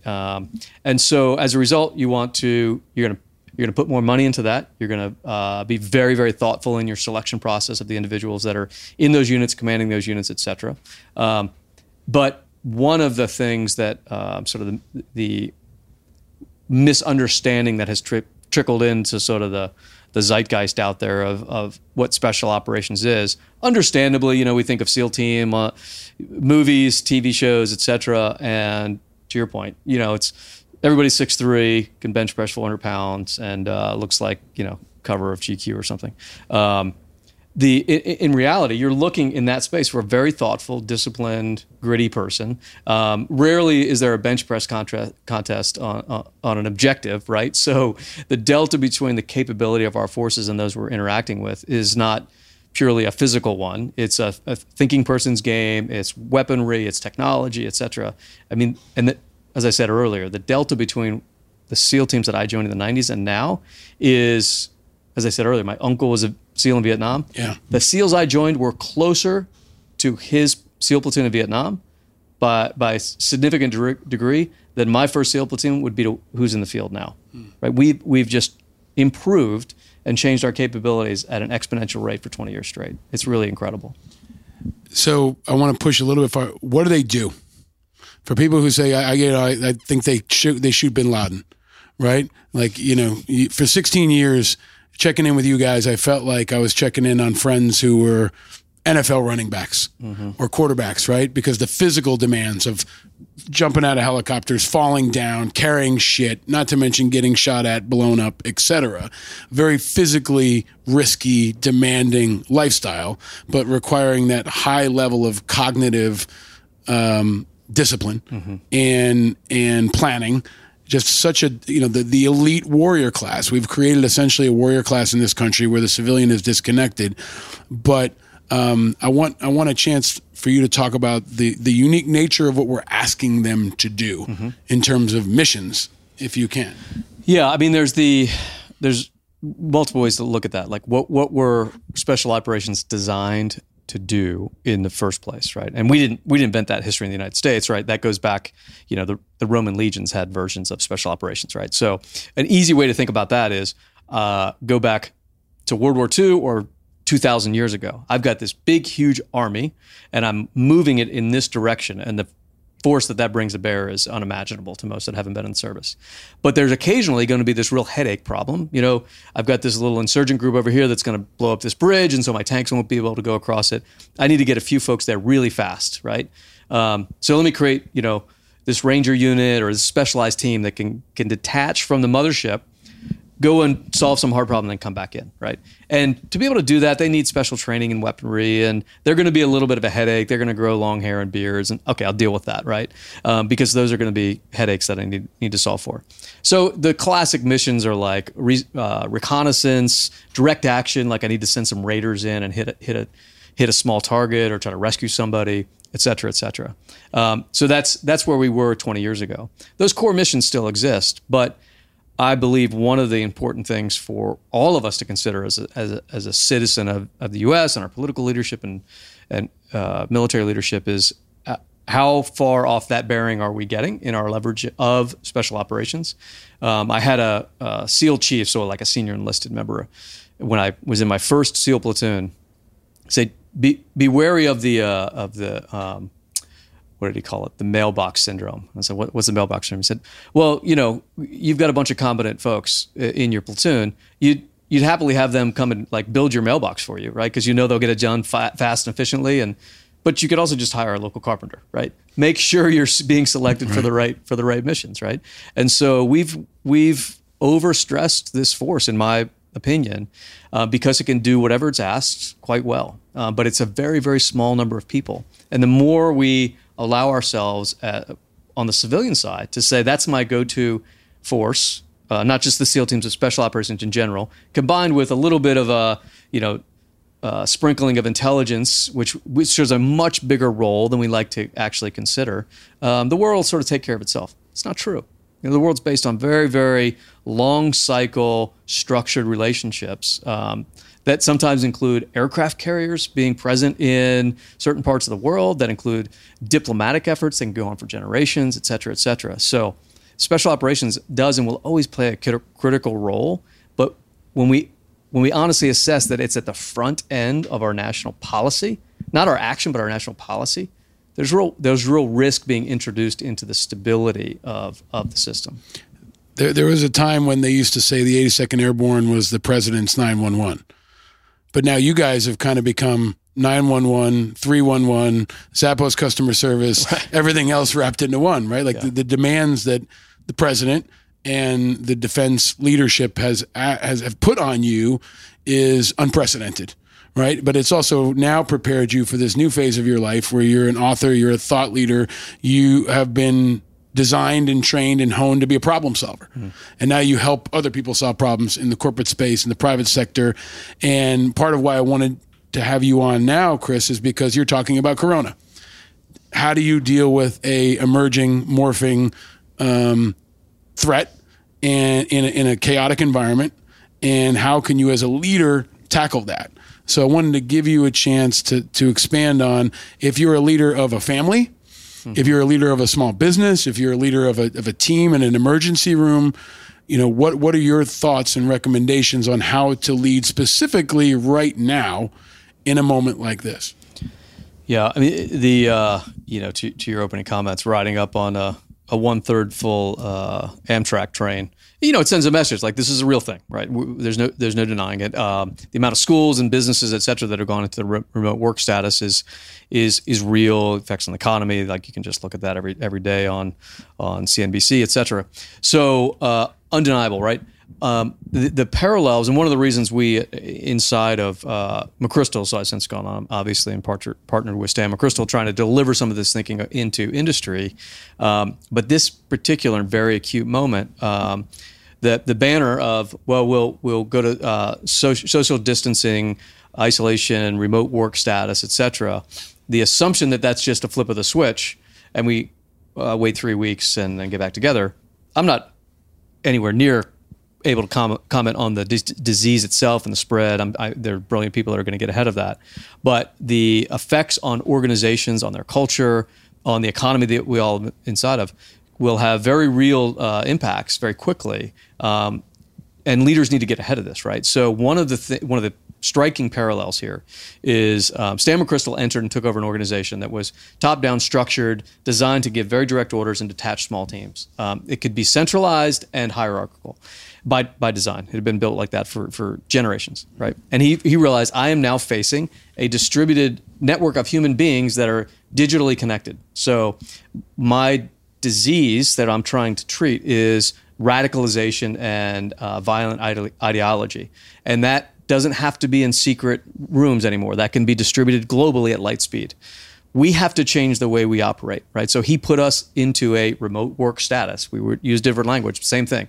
Everywhere from clusters of hundreds of folks at centralized bases in Iraq, et cetera, to small teams that were on the edge of 2 or 3 folks, right? The first team that I was ever part of in his community was 3 people sitting on the border of Afghanistan and Pakistan with some sort of specialized mission, but networked into this, very large global enterprise that he had built. So we had a structured piece where you allocated assets, et cetera, and then you had a very decentralized piece where you could solve problems. The spread of a problem like the coronavirus, it's very similar, right? We're interconnected. Anything can travel around the world in 36 hours now. We interact with each other on a scale that the world, we've never been this flat before. So the spread isn't surprising when it has this sort of stabilization and 14-day period before it pops up, et cetera. So the numbers are not surprising. What leaders have to recognize is I have to create some sort of network methodology to be able to maintain my stability as an organization while we go through this. It's a very similar process. Right. And so the methodology, which I'm happy to dive into, I think there's a lot to learn from what the military has gone through over the past 20 years to be able to communicate like that leaders need to learn from very, very quickly. So yeah, take us through that, right? Like let's make this a master class on how to lead in chaos, because that's what you do. That's what McChrystal does. That's what your team does. So again, you could be running a garage. You could be a teacher in a classroom. You could be trying to figure out how to connect your family that's dispersed across the country. What are Chris Fussel's recommendations for leading your unit? Yeah, and you're right. It's going to range from, it already is, from small to big, Fortune 10 companies down to startups and your local school, et cetera. And so at the top of that, one of the hard parts on this, and the challenge for any leader is, I think the hardest challenge is, if you look at great case studies in leadership throughout history, go back as far as you want, it's easy to read that history through a black and white lens. Of course, they were going to do X, right? But if you really dive into it, they hit a moment where most of us would back down, right? Because they hadn't gotten the directive. No one told Lincoln to do what he did. No one told MLK to do what he did, right? To choose like very big macro examples. It's leaders that get to the edge and say, this is a much bigger problem than anyone can articulate now. I'm going to take the first step and try to solve it. So I think that's number one for leaders today. Keep that in mind. This is a bigger problem. There's no playbook hidden in any bunker anyway that says, here's how we deal with this. We can learn lessons from Spanish influenza and other outbreaks, et cetera. This is new. This is new to our time. So if you're a leader of anything, from a mechanic shop to a Fortune 10 company, recognize the importance of your position. 2, start over communicating now. Your people are as nervous times 10 as you are, right? You're getting the updates from the board, et cetera. They are not, right? The only thing they were told was, don't come into work on Monday, go to remote status, right? That's, am I going to keep my job? Is my family going to be okay? Are we going to maintain our health care if the company starts to fall apart? I mean, there are major concerns. Figure out any platform you can to start communicating with them. And if your communication is, we don't know what's going on yet, but we will figure this out as a team, that's okay. That's better than silence, right? Mm-hmm. And if you overstate it and say, we've got this all figured out, they know you're lying, right? So just be an honest, real leader with your people and say, we will figure this out as a team and know we're going to get through it together. Then, those are the first 2 blocks you have to check. Then you can get into, okay, what's the process whereby we're going to solve for this? Remote communication is not a flip of the switch. It's easy in today's world to connect everybody, right? You and I could be doing this via FaceTime or Skype or whatever platform we want to choose. You could pull in 50 people to listen real time or 1,000 people. That's at our fingertips. But most of that is broadcast, right? I might do my quarterly town hall. Everybody can dial in and I talked to 5,000 people at the end of the quarter. Yeah, but you're just talking and you're reading from a script.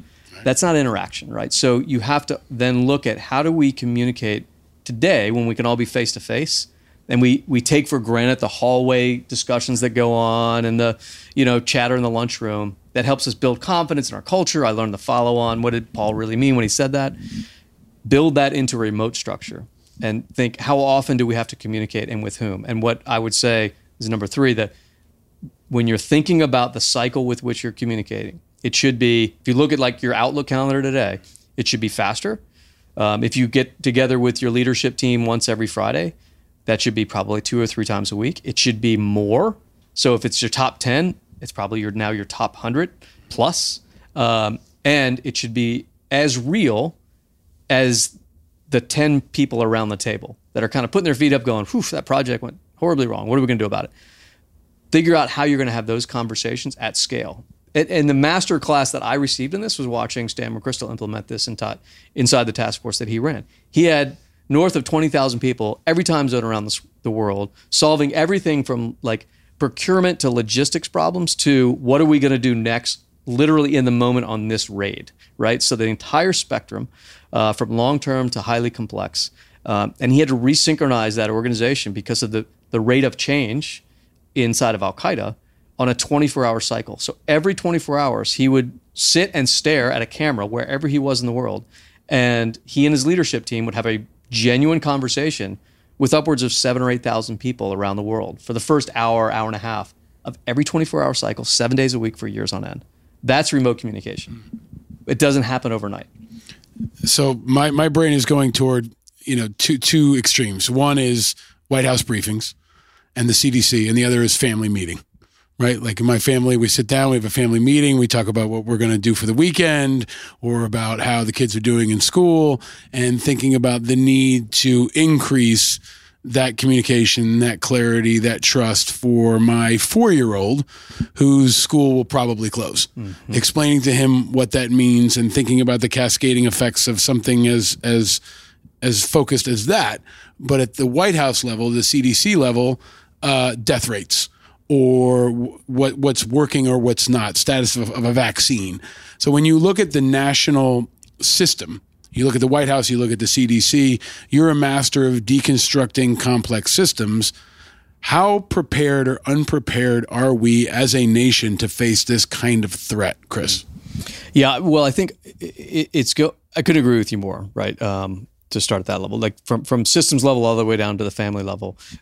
Stan McChrystal and I have been teaching outside of our practice a leadership seminar for a few years together now up at Yale's Jackson School. And one of the points we try to make to students there is look at any case study throughout history. The best leaders that we like to think about, they are very, very intentional in their focus. They may seem erratic, they may get angry, they may waver, but they're 9 out of 10 times extremely intentional. When I walk into a room, I am going to have this effect on 500 people, on 3 people, on 1 person, right?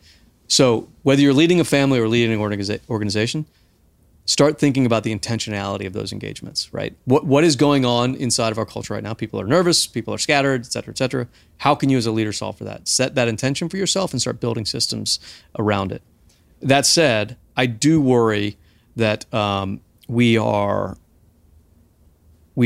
spent 15, 20 plus years now moving into the information age where everything is at everybody's fingertips. We're inundated with white noise and too much information. What the effect of that will be when we really have to be calmer, more deliberate, more transparent and honest in our communications. Can any leader, regardless of party, level, et cetera, do we give them the space to do that anymore? I don't believe we do for the most part. You are a real outlier in political systems and many times in large organizations, although I think that will correct itself faster. To be that honest leader that says, okay, here's where we are in production of tests. Here's how we're going to distribute them. Here's how we're looking at this crisis growing here, and here. The one end of the extreme is like a very draconian system like we saw in China that can just clamp it down, right?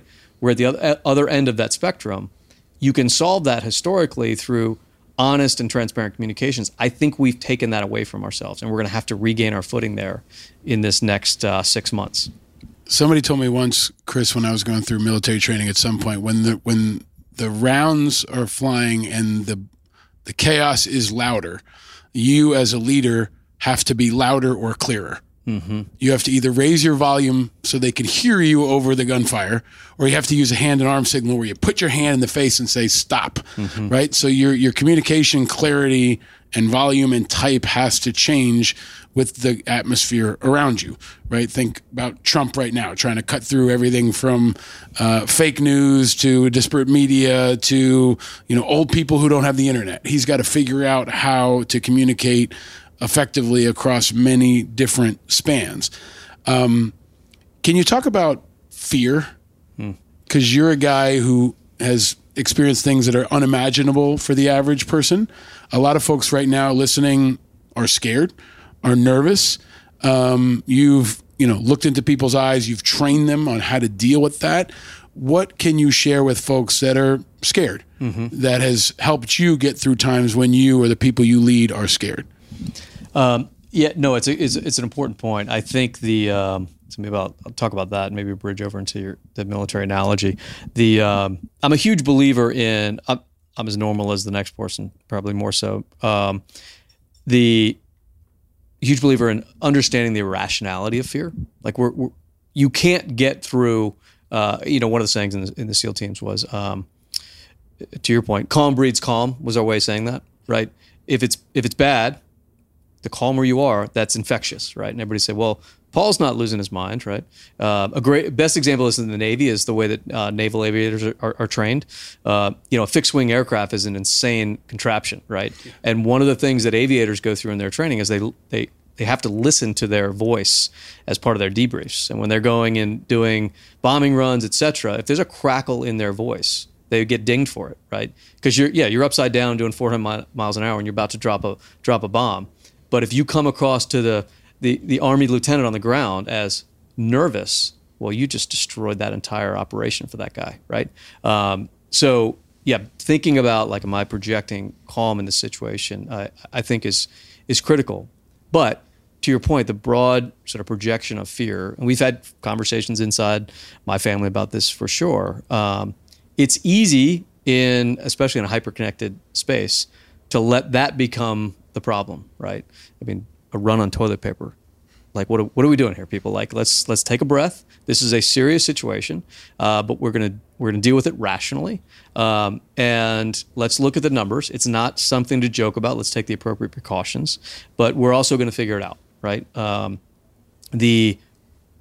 Personally, like, very, very small example, but when I left the service, I found myself like transitioning, probably like you did, to speaking to larger, different sort of corporate audiences. I found that incredibly hard, right? Because I was used to giving military briefings to like-minded people that looked and talked like I did, and suddenly you're in front of these like alien species, right? Yeah. And my anxiety went through the roof, and I had to sit down and say, what's the core of this stress, right? What's the worst that can happen? Like sort of standard procedures, all of which I'd learned in the military, and things like that I think are very applicable today. Here's the actual problem. Here's how we're going to deal with it. Here are the likely and preventable outcomes, right? So let's apply rationality. But to your point, in times like that, it is absolutely critical. And I think we're, again, regardless of party, but we're collectively sort of missing this opportunity. Remember the early days of the invasion into Iraq. Agree or likely disagree with those events, right? Remember, we were doing daily and then twice daily briefings out of the Pentagon press room. Yeah. And what was that doing? That was alleviating, like, hey, we're the United States of America. This is going to be fine. Here's what literally happened in the last 12 hours. And things like that should be happening right now. Who's the voice? Should it be the President of the United States doing sort of fireside chat? That might be a little too much time for someone in that position, but there absolutely that should be happening. Communicating broadly. Here's where we are, here's where we're going. But to the earlier discussion, that requires an honesty about what's winning and not working and not working right now in the moment. I don't think we have that luxury anymore. So there's a lot of emotion happening in this country. This show is a lot about exploring emotion. That's these trying times that we're all facing and we're all navigating. And I think we're going to look to leaders like you and Stan McChrystal and many others. I think especially in times like this, the country is going to look to experienced leaders to help us guide to help guide us through difficult times. But you are emotional too. You are human beings. You're not just robot samurais that go out to execute American foreign policy. A lot of folks are understandably frustrated with what's happening in this country, not just around coronavirus, but in general. And this show is about exploring that. So I'll ask you the question I ask of all of our guests. Chris Fussell, what makes you angry? It's a great question. Every time I listen to your show, which I love, I'm always curious what people are going to say. I had someone say to me once, "I've never seen you angry. Like, why is that?" And I said, I get angry. I just don't express it, which is probably not healthy, because I don't like myself when I demonstrate temper. But let's forget the current ongoing crises. Probably since, and like you said, we knew each other when I was still in the service. Since I've left the service, and I guess I felt this a bit in my active duty time, but it has remained with me. One thing that frustrates me is the false patriotism that we've come to sort of ingrained into the system of, for example, like I've always appreciated when people, like you probably do, thank us for our service, that sort of thing. But we've over leveraged into that space and sort of put service members, whether it's special operations or whatever community come from, onto the superhuman pedestal. And I remember when I got that in the service, I really appreciate what you guys do on the front line. I would think, hey, you don't have to thank me. Like, I volunteered for this, and frankly, I really like my job, right? I look forward to going forward and doing what we're trying to do.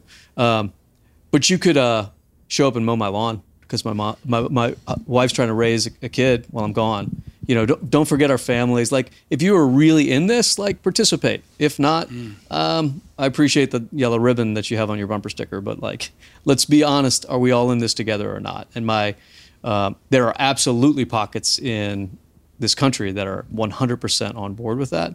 But I think the branding of it has consistently frustrated me for 10 or 12 years. Chris, personally, would you support a draft or some kind of government service, mandatory service, compulsory service to tackle that?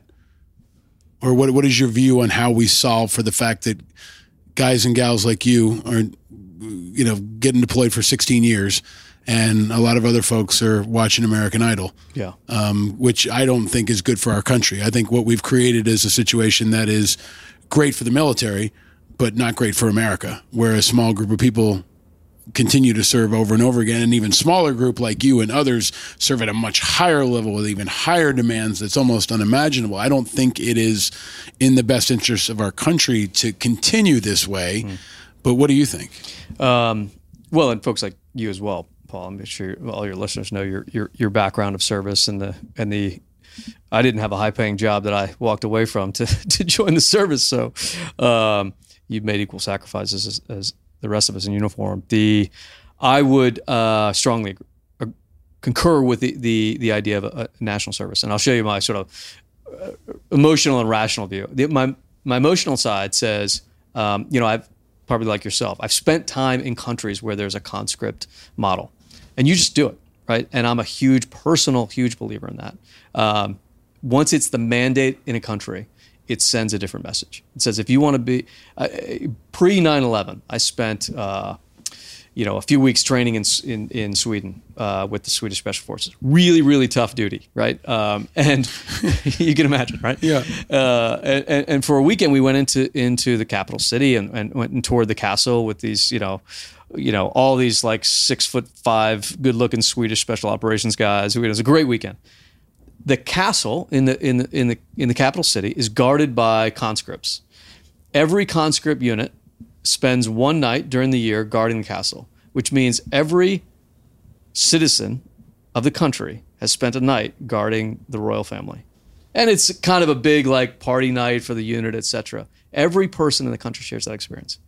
You can't put a price tag on that. I mean, we don't have anything close to that, right? So yeah, the emotional side of me says that would be really powerful for our country. Is it feasible in our generation? I don't think so.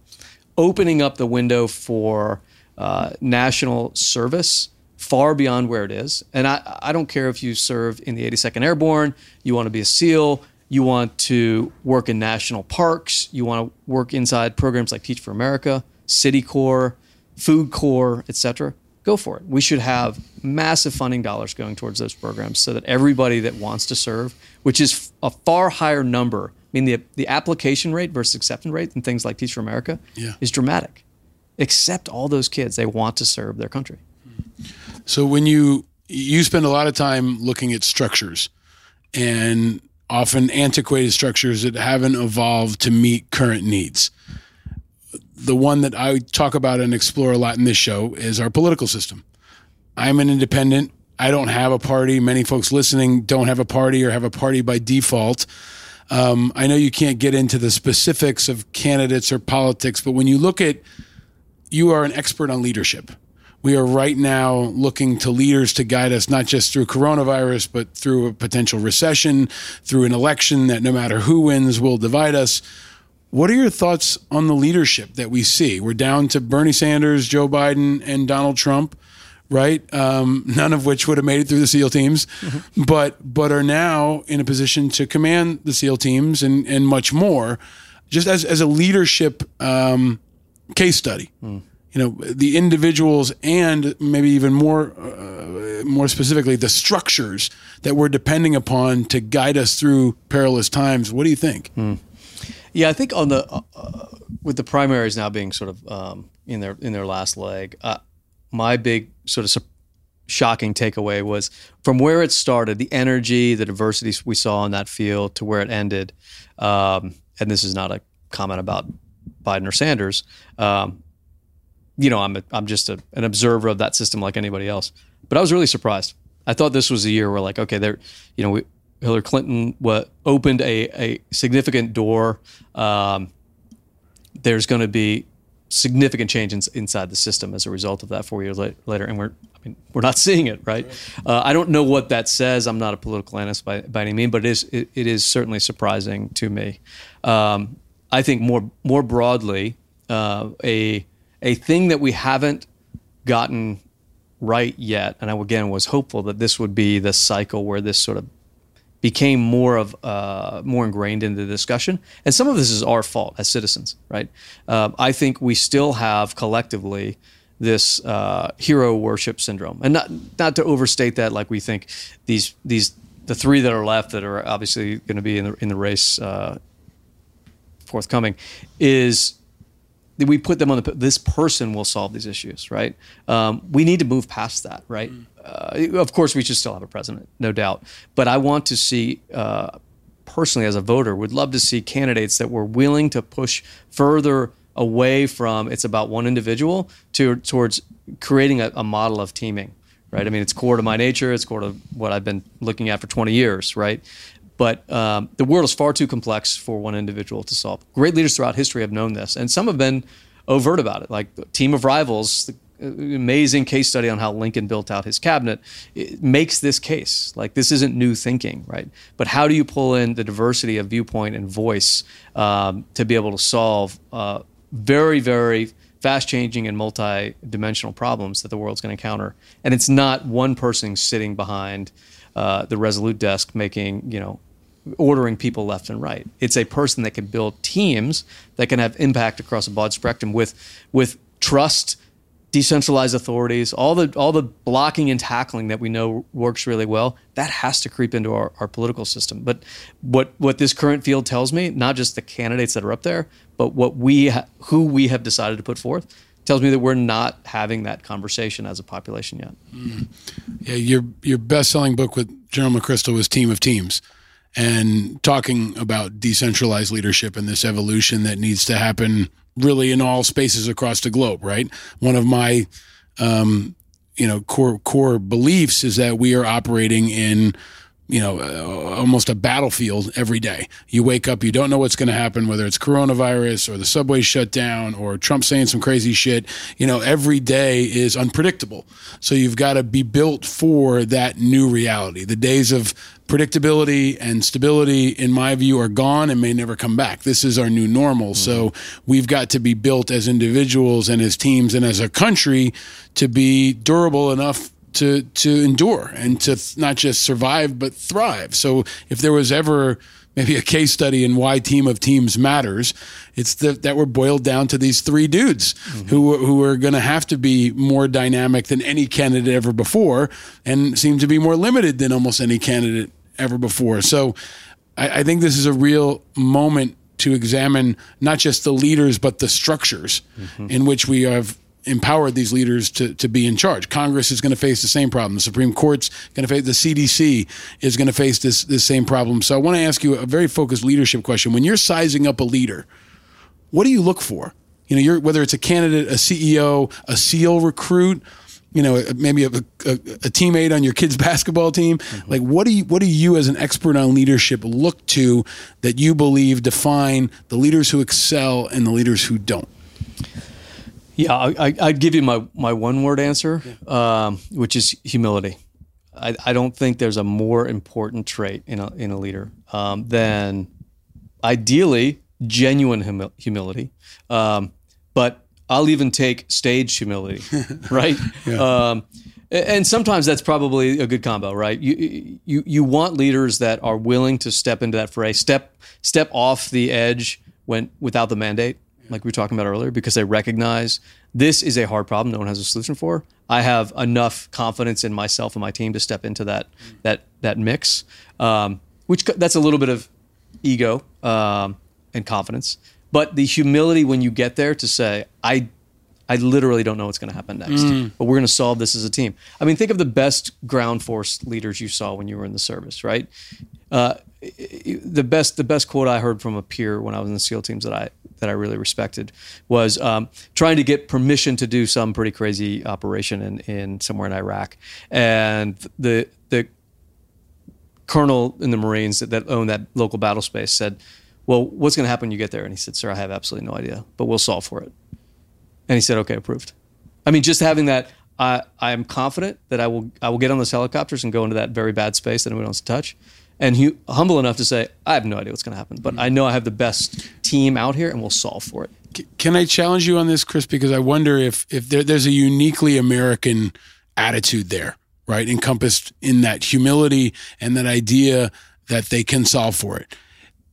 Some would argue that too many of our senior leaders in the military have said they can solve for it when they can't. The insurgency, Afghanistan, maybe one of the faults of the American general is they always believe they can no matter what, even when they can't.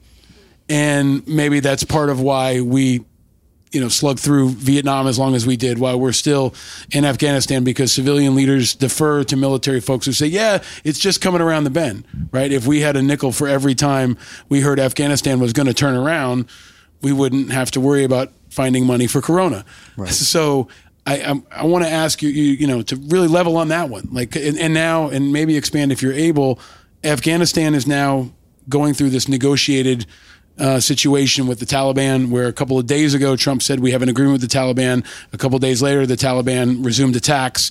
It looks like I don't know if there's anything really there or not, but there seems to be a political will to claim victory, even when, in my view, there are no victors in this situation. So, what are your thoughts on the failures of some of our leaders and a lack of accountability? In Israel, they fire generals. In America, they don't fire generals. And they just kind of fail upward no matter what happens. And if you're able, your thoughts on Afghanistan and what happens next there. Well, starting with Afghanistan, I can't say that I'm surprised that we can circle back to that. But, you build these things up. There's not going to be a binary end to what happens inside of a place like Afghanistan, right? So we shouldn't hang our hopes too much. But it really ties to the broader question where I think one of the, you were in the services as well, right? So the service creates a mentality of, here's your mission, give me a binary solution whether or not you can do it, right? And that's one thing when you're, it's 20 of you on helicopters going into a place. It's another thing when it's accomplishing pretty culture-changing objectives in a place like Afghanistan. But we're not hardwired, and we don't really allow from that service, at least in the recent generations, an honest answer of I can get you this far on that thing, but what you're talking about some pretty broad long-term issues here. one of the what I think in the last, at least our generation, things that we have to come to terms with is, given the other dynamics of the world we live in now, and this ties to coronavirus as well, like the speed of movement, the interconnectivity, et cetera, et cetera. I mean, we were flat and hyper interconnected in a way that, 50 years ago, no one could have imagined was possible. And so a lot of the mentality of our traditional thinking, win, lose, let's be here for this long, let's accomplish these objectives, is now being superseded by, I would argue, the way the world's kind of always run, minus this like brief 150-year history that we're very comfortable inside of, which is there are forever problems, right? And you and I have, 70 to 90 years on the planet if we're lucky, and we're going to move things and hopefully improve them, but we're not going to solve for world peace. That we'll maybe make it better, and our kids will pick up the ball, and we have to consider these through very, very long-term lenses. I remember one time as a young officer spending some time with the Israelis. So I was over in their country for a couple of days, and great experience, amazing allies, etc. And someone was asking me like, and this was pre-world falling apart sort of world, and what would you do if you were a Middle East peace, policy between the Israelis, Palestinians, etc. And I just said flippantly like, well, I think we talk about solution too much, right? I would create a policy that just, you're always trying to buy down tomorrow's violence, right? Let's win tomorrow. Let's keep people from blowing each other up for a week. And knowing that you're this far away from it happening again. There's always going to be the next intifada. There's always going to be the next major blow up, right? Push that inevitability out as far as you can every single day. And one of the senior officers in the room said, I wouldn't vote for you on that platform. That's not very impressive, right? But I do think it's true. Like, let's just recognize that the world is in a, multi-generations long competition forever. And we show up and think we're the most important generation. We're going to solve for all this stuff right now. And we set ourselves up for this sort of disappointment because we then say, well, if I've got a 3-year tour, I'm going to solve this problem. Yeah. Here's how I'm going to do it. Yeah, Doesn't work. It's a dicey tightrope walk, right? Right now, to say we can solve for coronavirus and we have it under control. Right. That's the tightrope that Trump is falling off of, it seems, every couple of hours. This idea of projecting confidence and the can-do attitude and marshaling your forces, but at the same time having the humility to level with people to say we don't have a vaccine, we don't know how long it's going to take, have that humility to break it down. I think it's a fascinating exploration of leadership happening in real time around everything that you do. Totally. Right? And so I want to pull a piece of humility out of this show that we always drill down on that we have not gotten to yet. But going back to your early days, before you became the man you are today, Chris Fussell, what was your first car?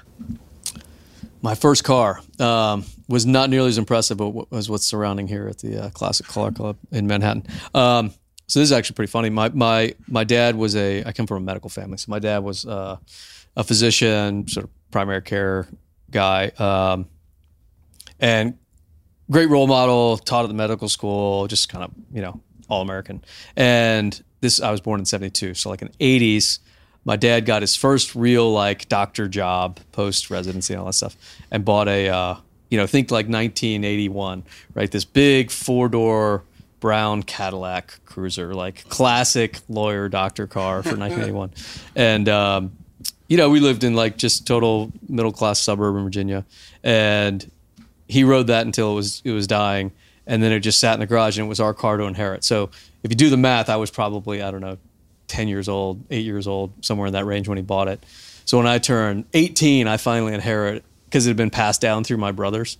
And at that point, it was just a total junker, way out of date, but went through being uncool, and then cool again. Yeah. And by the time I'd inherited it, we were all wrestlers. And one of my brothers had ripped the, like wrestling, the trophy you would get, like the little wrestler on top, the little gold thing, Yeah. like, looks ridiculous.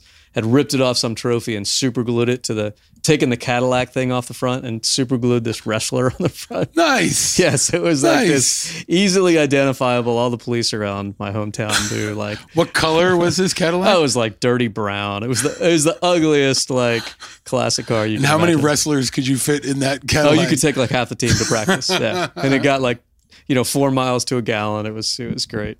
I think I'm the brother that finally ran it into the ground and just had to be shot after I was done. I love it. So I want to come back to another question we ask of everyone.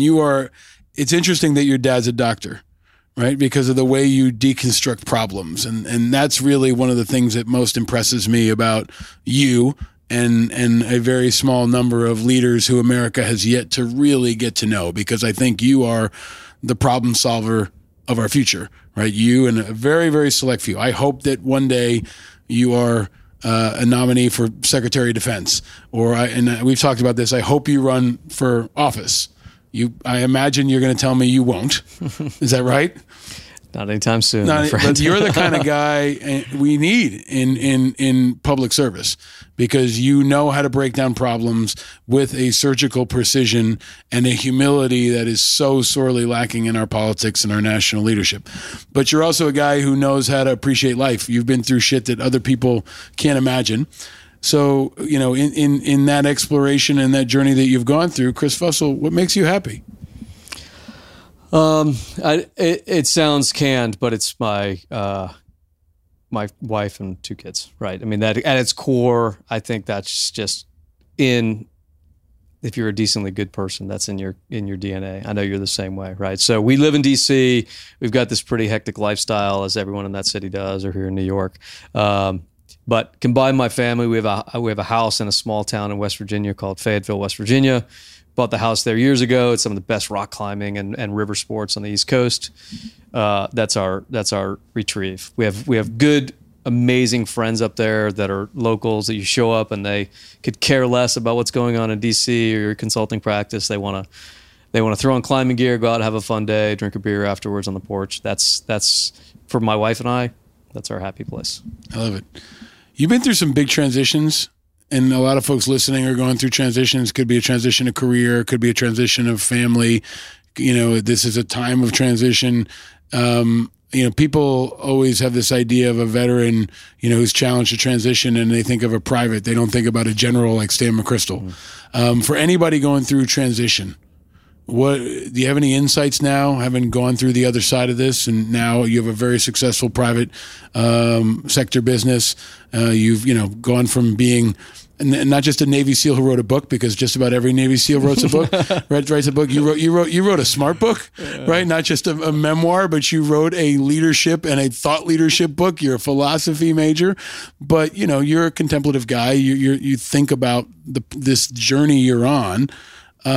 For someone who's going through a tough transition right now, what counsel or advice do you have for them? Probably like yourself. It wanes now as I've been further out of the service, but every month or so, probably have a chat with somebody that's getting out. And so I've got sort of a standard 45-minute spiel. I'll try to boil it down.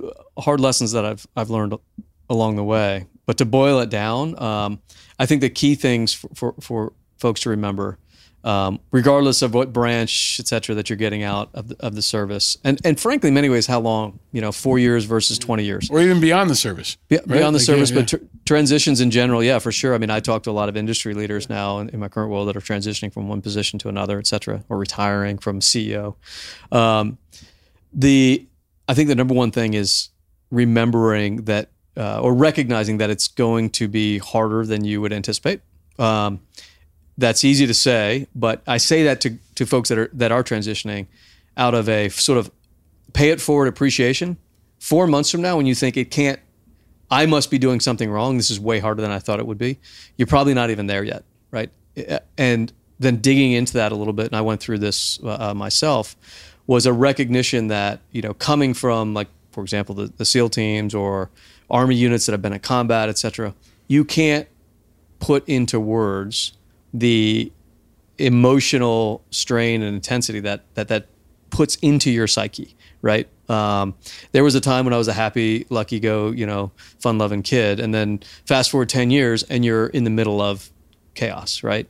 And so it's in all of our psychology, you build up defensive layers, right? You become part of the tribe, you talk differently, you walk differently, because you're trying to go back to your core DNA, which is, here's the birds of a feather mentality. These are the people that will will save my life and protect my family.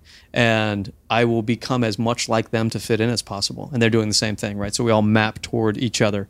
And I'm not saying that's a bad thing. It's a very important survival mechanism, especially inside of specialized units. When you get out, that's gone. Right?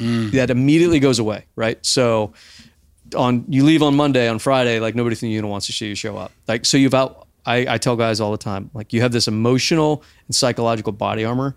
You're going to drop your kit, but you're still wearing this body armor, and it's going to take you months or sometimes years to take it off. And because every time you take it off, you discover a new layer of yourself that existed 10 years ago, and you have to reconcile with that. And I've also found that, and you certainly lived this, we constrain in high pressure situations, whether it's industry or military, we constrain our emotional bandwidth down to this 1,000-yard stare that I'm certainly you had on your face and you saw on your soldiers. And I don't think that's a one-way street. You aren't constraining the downside, you're constraining the upside as well, right? Which is why people would, they can lose a friend and go out on patrol the next day, but they also come home and they don't smile when they see their wife, right? So you live in this really constrained space. And as you start to unpack, it opens back up, which is one of the reasons I think guys don't want to do it, right? Because you deal with all that emotion you left behind 10 years ago. And it took me probably 2 years. And I did not have like anywhere near the intense battlefield experience that operators in my community had. Certainly the 19-year-old underserviced private in the 82nd had patrolling the streets of Baghdad. And even for me, it was about a 2-year cycle. Thank you for sharing that, man. Yeah. Thank you for sharing all of this.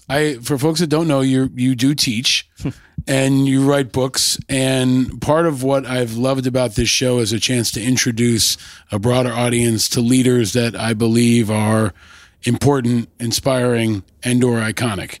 And for all the folks who are looking for hope and a exceptionally high level of competence. And I want to say that in the best possible way, because competence can be a bit dismissive. But at a time when we're concerned about the leadership of this country and whether or not they can handle the shit that's flying at us, to be able to hear from you, Chris, and to be able to see your leadership example and the fact that you're teaching it. You could have gone to West Virginia and hung out in the mountains and just, said, forget it, I'm going to build mailboxes and go fishing. But you continue to give back to this country and this community in such a powerful and important way. And I know you're just getting started. So I'm really grateful that you've spent this time with us, that you braved the Acela and the crowds after fighting Al-Qaeda and ISIS. I got a feeling that Corona is not really going to stop you from going to another city. But I'm really grateful for your friendship, your leadership, your candor today. And as is tradition in the show, we have the giving of the gifts. So I am going to give you, I can hold your mic if you'd like. You got first of all, some American-made Oscar. I love this. I love the brand you've come up with. Just straight angry. Yeah. Well, you know, when I look at this, my first SEAL platoon, like you all come up with your like little logos and stuff. Our logo was anger. Really? Not angry, but anger. We had these ball caps. Wow. Our commanding officer didn't like it. There's some SEAL who probably has a clothing line who's beating me to it. But thank you for that. And then we've got, you're a fan of bourbon. And we always pick an American-made bourbon or whiskey. And this is Peerless. The team at Peerless will appreciate this. Because I really think you are without peer. Thank you. And I think the sharing of your story that you are still so humble in doing is powerful. Hold on, don't get to that yet, man. Don't get to that yet. Still talking about the whiskey. But you are without peer. And I think it's important for people to understand this is a country where we celebrate NBA point guards. And, so many other folks, the rigor and the discipline and the demands that have been put on you to get to where you were, what you had to endure to get to where you were is without peer and is exceptionally rare, especially in this culture. So I want folks to understand that at a time we didn't get into it, but Eddie Gallagher's on 60 Minutes. The image of the SEALs has taken a hit, and in some ways fairly, right? You are a guy who I think represents the best of what the SEALs are about, the best of what this country is about. And you are without peer. And you're not going to agree with me on that. But I want you to know, but I want you to know you appreciate it. And then lastly, this one might actually break the Iceman down. So we got 3 colors of Peeps, yellow, blue, and pink. Chris Fussell, which one would you choose and why? Oh, this is great. Well, first, a backstory on Peeps. My brother-in-law, who is one of my personal role models, just think the world. I've learned a lot from over the years. Ear, nose, throat surgeon, just brilliant guy. His favorite food in the world is Peeps. Really? Only person I know that actually eats these. Maybe you're the second. Yeah, we're expanding it. One person. They will survive any natural disaster. They will. They will. They're Corona-proof. Let's see. Which color would I pick? I will pick pink Peeps because the only person in my family I think that would actually partake in these would be my 11-year-old daughter. This matches the color of her the drapes in her room, so that speaks to me. There you go, man. There you go. Well, you've spoken to us powerfully. It's been a masterclass in leadership and an examination of all that our country is going through. But Chris Fussell, you're an outstanding American. You're a patriot. You're a great leader, and you've been operating without any notoriety for a long period of time. And I'm very, very excited to be able to share a bit of time with you, share your voice with the country, and to watch what you do next. If folks are listening, they need to read your books. They need to watch your speeches, and they need to keep an eye on you because you are a real source of hope and inspiration in what is some definitely trying times.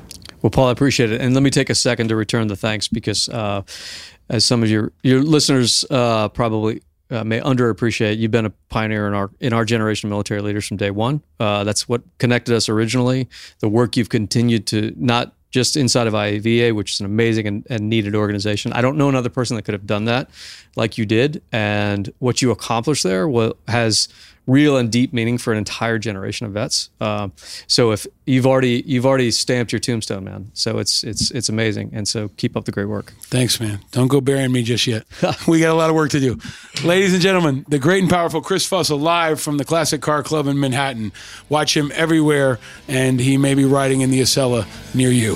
Thanks, brother. Thanks, buddy. Appreciate it. We are actually shaking hands, and we're going to go disinfect after this.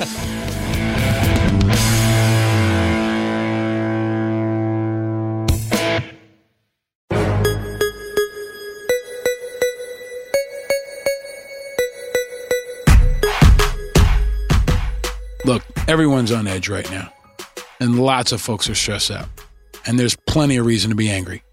But if Chris Fussell taught you anything, it's that calm is contagious, and especially when the storm is raging. There's a way to make an impact. It's time to turn that anger, frustration, inspiration, agony into positive impact. It's time to be a helper. Always look for the helpers. There will always be helpers, even just on the sidelines. Because if you look for the helpers, you'll know that there's hope. Every show, I offer a way of converting your righteous, understandable anger into positive action. A positive action that shows that angry Americans can also be impactful Americans. An action that'll channel your energy, make you feel good, and will make a difference. And like this show, our actions are always packed with the 4 I's: integrity, information, impact, and inspiration. I can't stand the rain against my window. So as the rain of stress comes down all across this country, I got 3 quick actions that you can take that are timely in this time where folks are stressed about all the rain coming down. Number 1, go to the CDC website. Go to cdc.gov. It's a place for solid information that you can count on and you can share. Share that instead of whatever crap you're seeing on Facebook or Twitter. Number 2, a lot of us have been trying to figure out how to talk to kids about the coronavirus. Well, I found a resource that I think is really great. It's the UNICEF website. Go to unicef.org, and there's a section about how to talk to your children about the coronavirus. And it's got 8 really easy steps.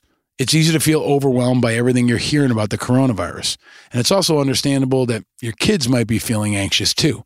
Kids can find it tough to understand what they're seeing online or TV or hearing from other people, and they can be particularly vulnerable to anxiety, stress, and even sadness. But having an open, supportive conversation with your kids or the kids around you can help them understand and make positive contributions to others. You can help them be helpers. But go to unicef.org to see the 8 steps. Number 1, ask open questions and listen. Number 2, be honest and explain the truth in a child-friendly way. Number 3, show them how to protect themselves and their friends. Number 4, offer reassurance. Number 5, check if they're experiencing or spreading stigma. Number 6, my favorite, look for the helpers. It's important for children to know that people are helping each other with acts of kindness and generosity. You can share stories of health workers, scientists, and young people who are working to help stop the outbreak and keep our community safe. It's a big comfort for kids to know that compassionate people are taking action. Number 7, take care of yourself. You'll be able to help your kids if you're coping too. And number 8, close your conversations with care. Remind your kids that they can have difficult conversations with you at any time. And remind them that you care, you're listening, and you're available whenever they're feeling worried. Those are the 8 steps that UNICEF recommends, and you can go to unicef.org. I got one more recommendation for you. Number 3, watch Mr. Rogers. If you're going to be stuck in the house or somewhere else with your family for the next couple of days or next couple of weeks or next couple of months, even if you don't have kids or no kids in your life, go back and watch a couple episodes of Mr. Rogers' Neighborhood. It'll remind you how to be a good citizen. It'll remind you how to be reflective, and it's pretty calming. It's good stuff to share, and it's good stuff to reflect on, especially now. When we talk about being a helper, remember that Mr. Rogers is the guy who taught us how to be helpers. And being nice, being kind, and being neighborly is more important now than maybe ever before. These are 3 simple things that can help us stay united, help us stay informed, and help us to help each other. Be a helper.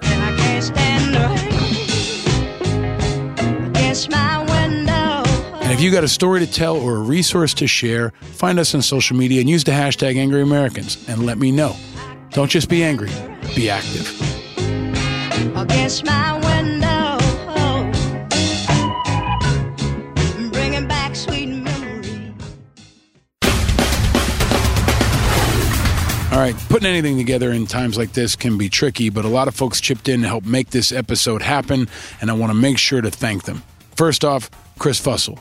Amazing leader, patriot, friend, badass. He doesn't do too many interviews, and I'm honored that he joined us, and I'm honored to call him a friend. Massive thanks also to Holly, his equally amazing and inspiring wife, and to his kids. Warriors like Chris volunteer for service, but their families get drafted. And Holly and so many other brave, tough, inspiring military spouses like her, they're the rocks that our special operations community is built on. So thank you to all of them. Thanks again to my friends at the Classic Car Club Manhattan, Phil Cavanaugh, Mike Princinello, Zach Mosley, Jeanette Klein, Sherry Gabb, Rena Hoxa, and Dom in the Sim Room and the whole gang over at the Classic Car Club. Thanks for always opening up your home to us and for rolling out the red carpet to this show and to all our guests. Big thanks to the entire dynamic Righteous Media team. This podcast is brought to you by Righteous Media, and that means it's brought to you by an awesome group of people. And that means Mighty Mercy Rich, our navigator and the Master Chief that's running our engine room every day of Righteous Media. Big thanks to Mighty Mercy Rich. Big thanks to creative Chris Rosenthal, who's always crushing our content. If you're stuck at home and you can't go out, check out all the amazing video content that Chris helps us put together. Check out our social media. Check us out on Facebook, check us out on Instagram, and check out our YouTube page. You can go back and check all the archives and lots of very, very cool and inspiring videos that creative Chris Rosenthal puts together. Speaking of awesome, Radical Roy Velchek shot all our video for this episode with Chris that you can check out right now at angryamericans.us. You can see my conversation with Chris. You can also see past conversations with Stephanie Ruhle, Rachel Maddow, Chris Cuomo, Meghan McCain, everybody. And we've got some new behind-the-scenes features, including me with an elephant costume running around the car club. Check it out. Big thanks to outstanding Omar Legelege, who continues to be a critical member of our team. He's helping make everything happen and always keeping us inspired and grounded. Thank you to Omar. Big thanks to Bill Schultz, the master, who put together his artistry, as always, on this episode to make it sound so good. I don't know how you do it, man, but my thanks to you. Big thanks to Oscar Mike, our awesome merch partners. Check out all their new designs like the ones I gave Chris and I give all our guests at angryamericans.us now. Order now and you'll get it in time for Easter or for Mother's Day for all you mothers and for Father's Day and more. But go to check out Oscar Mike's stuff and the Angry Americans line at angryamericans.us. We often celebrate the helpers on this show, so I want to thank some folks in particular. I want to send a shout out and a big thank you to the staff at the World Trade Center Health Program Clinical Center of Excellence at Mount Sinai Hospital. This week, I got my annual 9/11 checkup. I'm a 9/11 first responder, and I can get a checkup there every single year to make sure I'm okay. But it's only possible thanks to this staff, the staff that checks us out and keeps us healthy, even in times like this when everybody's stressed out about corona. And it's only possible thanks to the advocacy of so many people that made the Zadroga bill and the Zadroga extension for 9/11 first responders possible. Now, the upside of coronavirus is that the lines were shorter than any other time since I've been going there since 9/11. But if you served at Ground Zero or you were in that area, no matter what state you're from, go and get checked. It's free, and that healthcare is there for you thanks to the advocacy of so many folks who listen to the show and to our broader network. But thanks to our advocacy together, it's free, and that smartly includes mental health care. Don't put it off. If you won't do it for yourself, do it for your loved ones, or do it from the data that they will need from us to help others. So many of us are sick, and too many of us are already gone. But just like on 9/11, we're in this together, and we got to take care of each other. And one way to do that is to get checked. Beyond that, stay involved and enjoy every day, because you never know when it might be your last. Which reminds me to send a shout out to my friend Rob Serra, who is a 9/11 first responder, who encourages other folks to get checked out. He's been a spirit animal of this entire program. If you haven't heard him, he's an amazing FDNY hero firefighter whose first day on the job was 9/11. He's the anchor of episodes 2 and 11. Just want to thank him and so many others who advocated for the extension of that bill so that now I and so many others can get health care if we need it. That's what we can do when we're united, folks. Rob Serra sets the path. Rob's a true leader, and once we're able to all gather together in spaces again, I look forward to celebrating the 1-year anniversary of this show and hopefully getting together all our guests, getting Rob Serra in the same room with Ron Perlman, Willie Geist, Agent Pooh, and so many others. Look forward to doing that soon when we're able to get back together. Until then, it's time to thank a listener. So every week, I want to thank a few angry Americans just for listening. And I always want to hear from you. And if you don't know, now you know, we have a hotline. The number is 833-33-ANGRY. That's 833-33-ANGRY. Give us a call, and I'll make you famous. I'll make you famous. Like this guy, Mike. Mike was good enough to drop us a line. Yeah, Paul, what is there not to get angry about what's going on there today? Listen, I've been a big fan of yours and what you've been able to do. I tried to prevent the war you served in. Boy, you ought to leave a little more time on this service you got set up here. I thought you were going to run for Congress. I think you live up around West Point there. There's just so many issues out there. The VA is worse than ever. I don't have to tell you that. Getting murdered in Fayetteville, Arkansas, Clarksburg, West Virginia, getting raped in Beckley, West Virginia, getting robbed in Coatesville Medical Center in Pennsylvania. $12,000, 85-year-old guy in a wheelchair. Nurse assistant got his PIN number. And again, you'd really been very good in Congress, but maybe it was too restrictive. I hear you, Mike. Thanks for the call.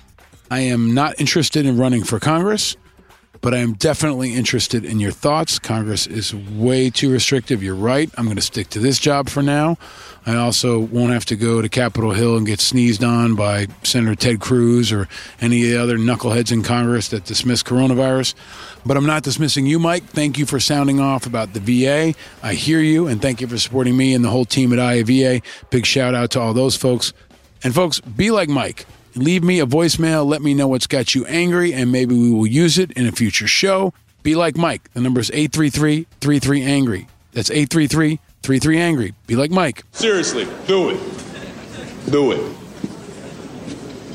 Do it. I want to send a thanks out to Marcia Fleming, who is from Indiana. She tweets at Marcia J. Fleming. She is a wife to Lisa. She is a road warrior, progressive barnstormer, WYSIWYG,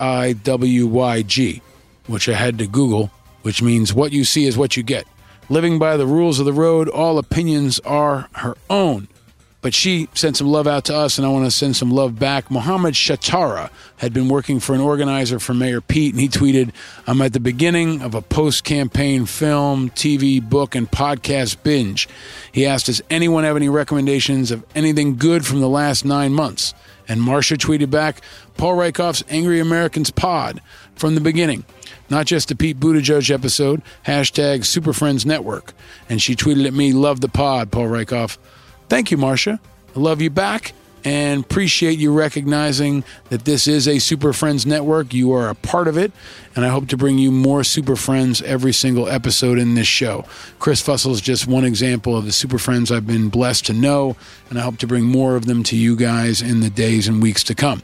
But thank you, Marsha. Marsha. Thanks also to Lorraine Bell, who comes to us all the way from Cowdenbeath, Scotland.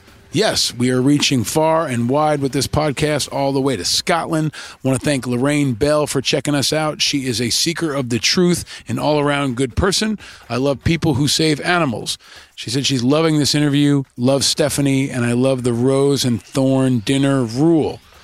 If you missed it, Stephanie Rule talked about how she sits with her family twice a week and they have dinner together and they talk about the roses and thorns of their day. It was a really cool episode. Continues to get awesome feedback. If you haven't heard it, go back and check out episode 49 with Stephanie Rule from NBC. There's also video, angryamericans.us for all of it. But thank you, Lorraine. Thank you to Scotland, everybody over there. So many people have been loving that episode with Stephanie Rule. If you haven't heard it, go back and check it out. But thank you to my friend Lorraine, and thank you to all of you. Keep the feedback coming on social media, on the phones, and everywhere else. Please keep the feedback coming and use the hashtag #AngryAmericans and sound off. Especially if you're home and staring at a screen for the next couple of weeks, check out our past episodes and show us some love. But I'm grateful to all of you. And I'm also thankful, as always, to my amazing family, my wife and 2 boys. We celebrated River's first birthday last week. Well, we've been really celebrating it all month, but it was pretty epic. It was tough planning anything during coronavirus, especially a 1-year-old's birthday, but everyone chipped in, and we had a rock and roll themed party for our little rock star who loves his music. Mom dressed like a rock star, which was kind of inspired by Jem and the Holograms, which was awesome. My 4-year-old Ryder got to go with a mohawk, and then he decided he didn't want the mohawk and he just wanted to eat lots of cake and play with his cousin. I did my first TikTok ever, and I did it in an elephant costume because I now have a tradition of wearing a wacky costume to every one of my kids' birthday. My son had an awesome birthday, and my big guy's also learning how to play baseball, which is amazing, and he's also learning about Corona and doing his part. I read him the stuff from the UNICEF website. I played him the Wiggles video, and now he keeps sticking his head out the window of our house to yell at everyone outside to wash their hands. But I'm thankful to him for being a helper, and I'm thankful to you guys and my family so much. I love you. Just like I'm thankful to you, my dear listener, for tuning in. Please keep pushing through this storm. Please keep bringing the calm. Keep bringing the positive attitude to me, and most of all, to each other. And please continue to tell your friends to check this podcast out. If you're on an Apple device, leave the show a quick review. Subscribe now, and we'll have it hot and fresh waiting for you every Thursday. We got some great stuff coming up throughout the spring and into the summer. No matter what happens in America, this will continue to be a source of integrity, information, inspiration, and impact. And I'm thankful that you give me time every single week on this pod. And we're going to keep building. More inspiring, important, and iconic guests are coming. Some really good ones. I can't share it yet. You often ask me why I can't share them because I got to nail it down. But stay tuned. They are coming. And please keep the feedback coming on social media. I see you. I hear you. I'm with you. Go to angryamericans.us. Sign up for our newsletter. We will have more live events coming when live events are allowed in America again. But until then, we will adapt, improvise, and overcome.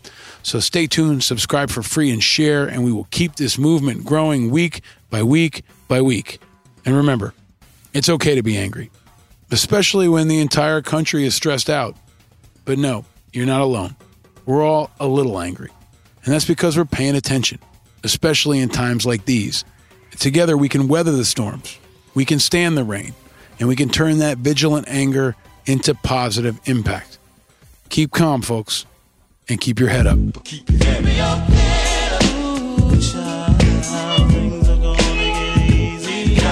I'm your host, Paul Rykoff. Thanks for listening. Stay vigilant, America. And go wash your hands.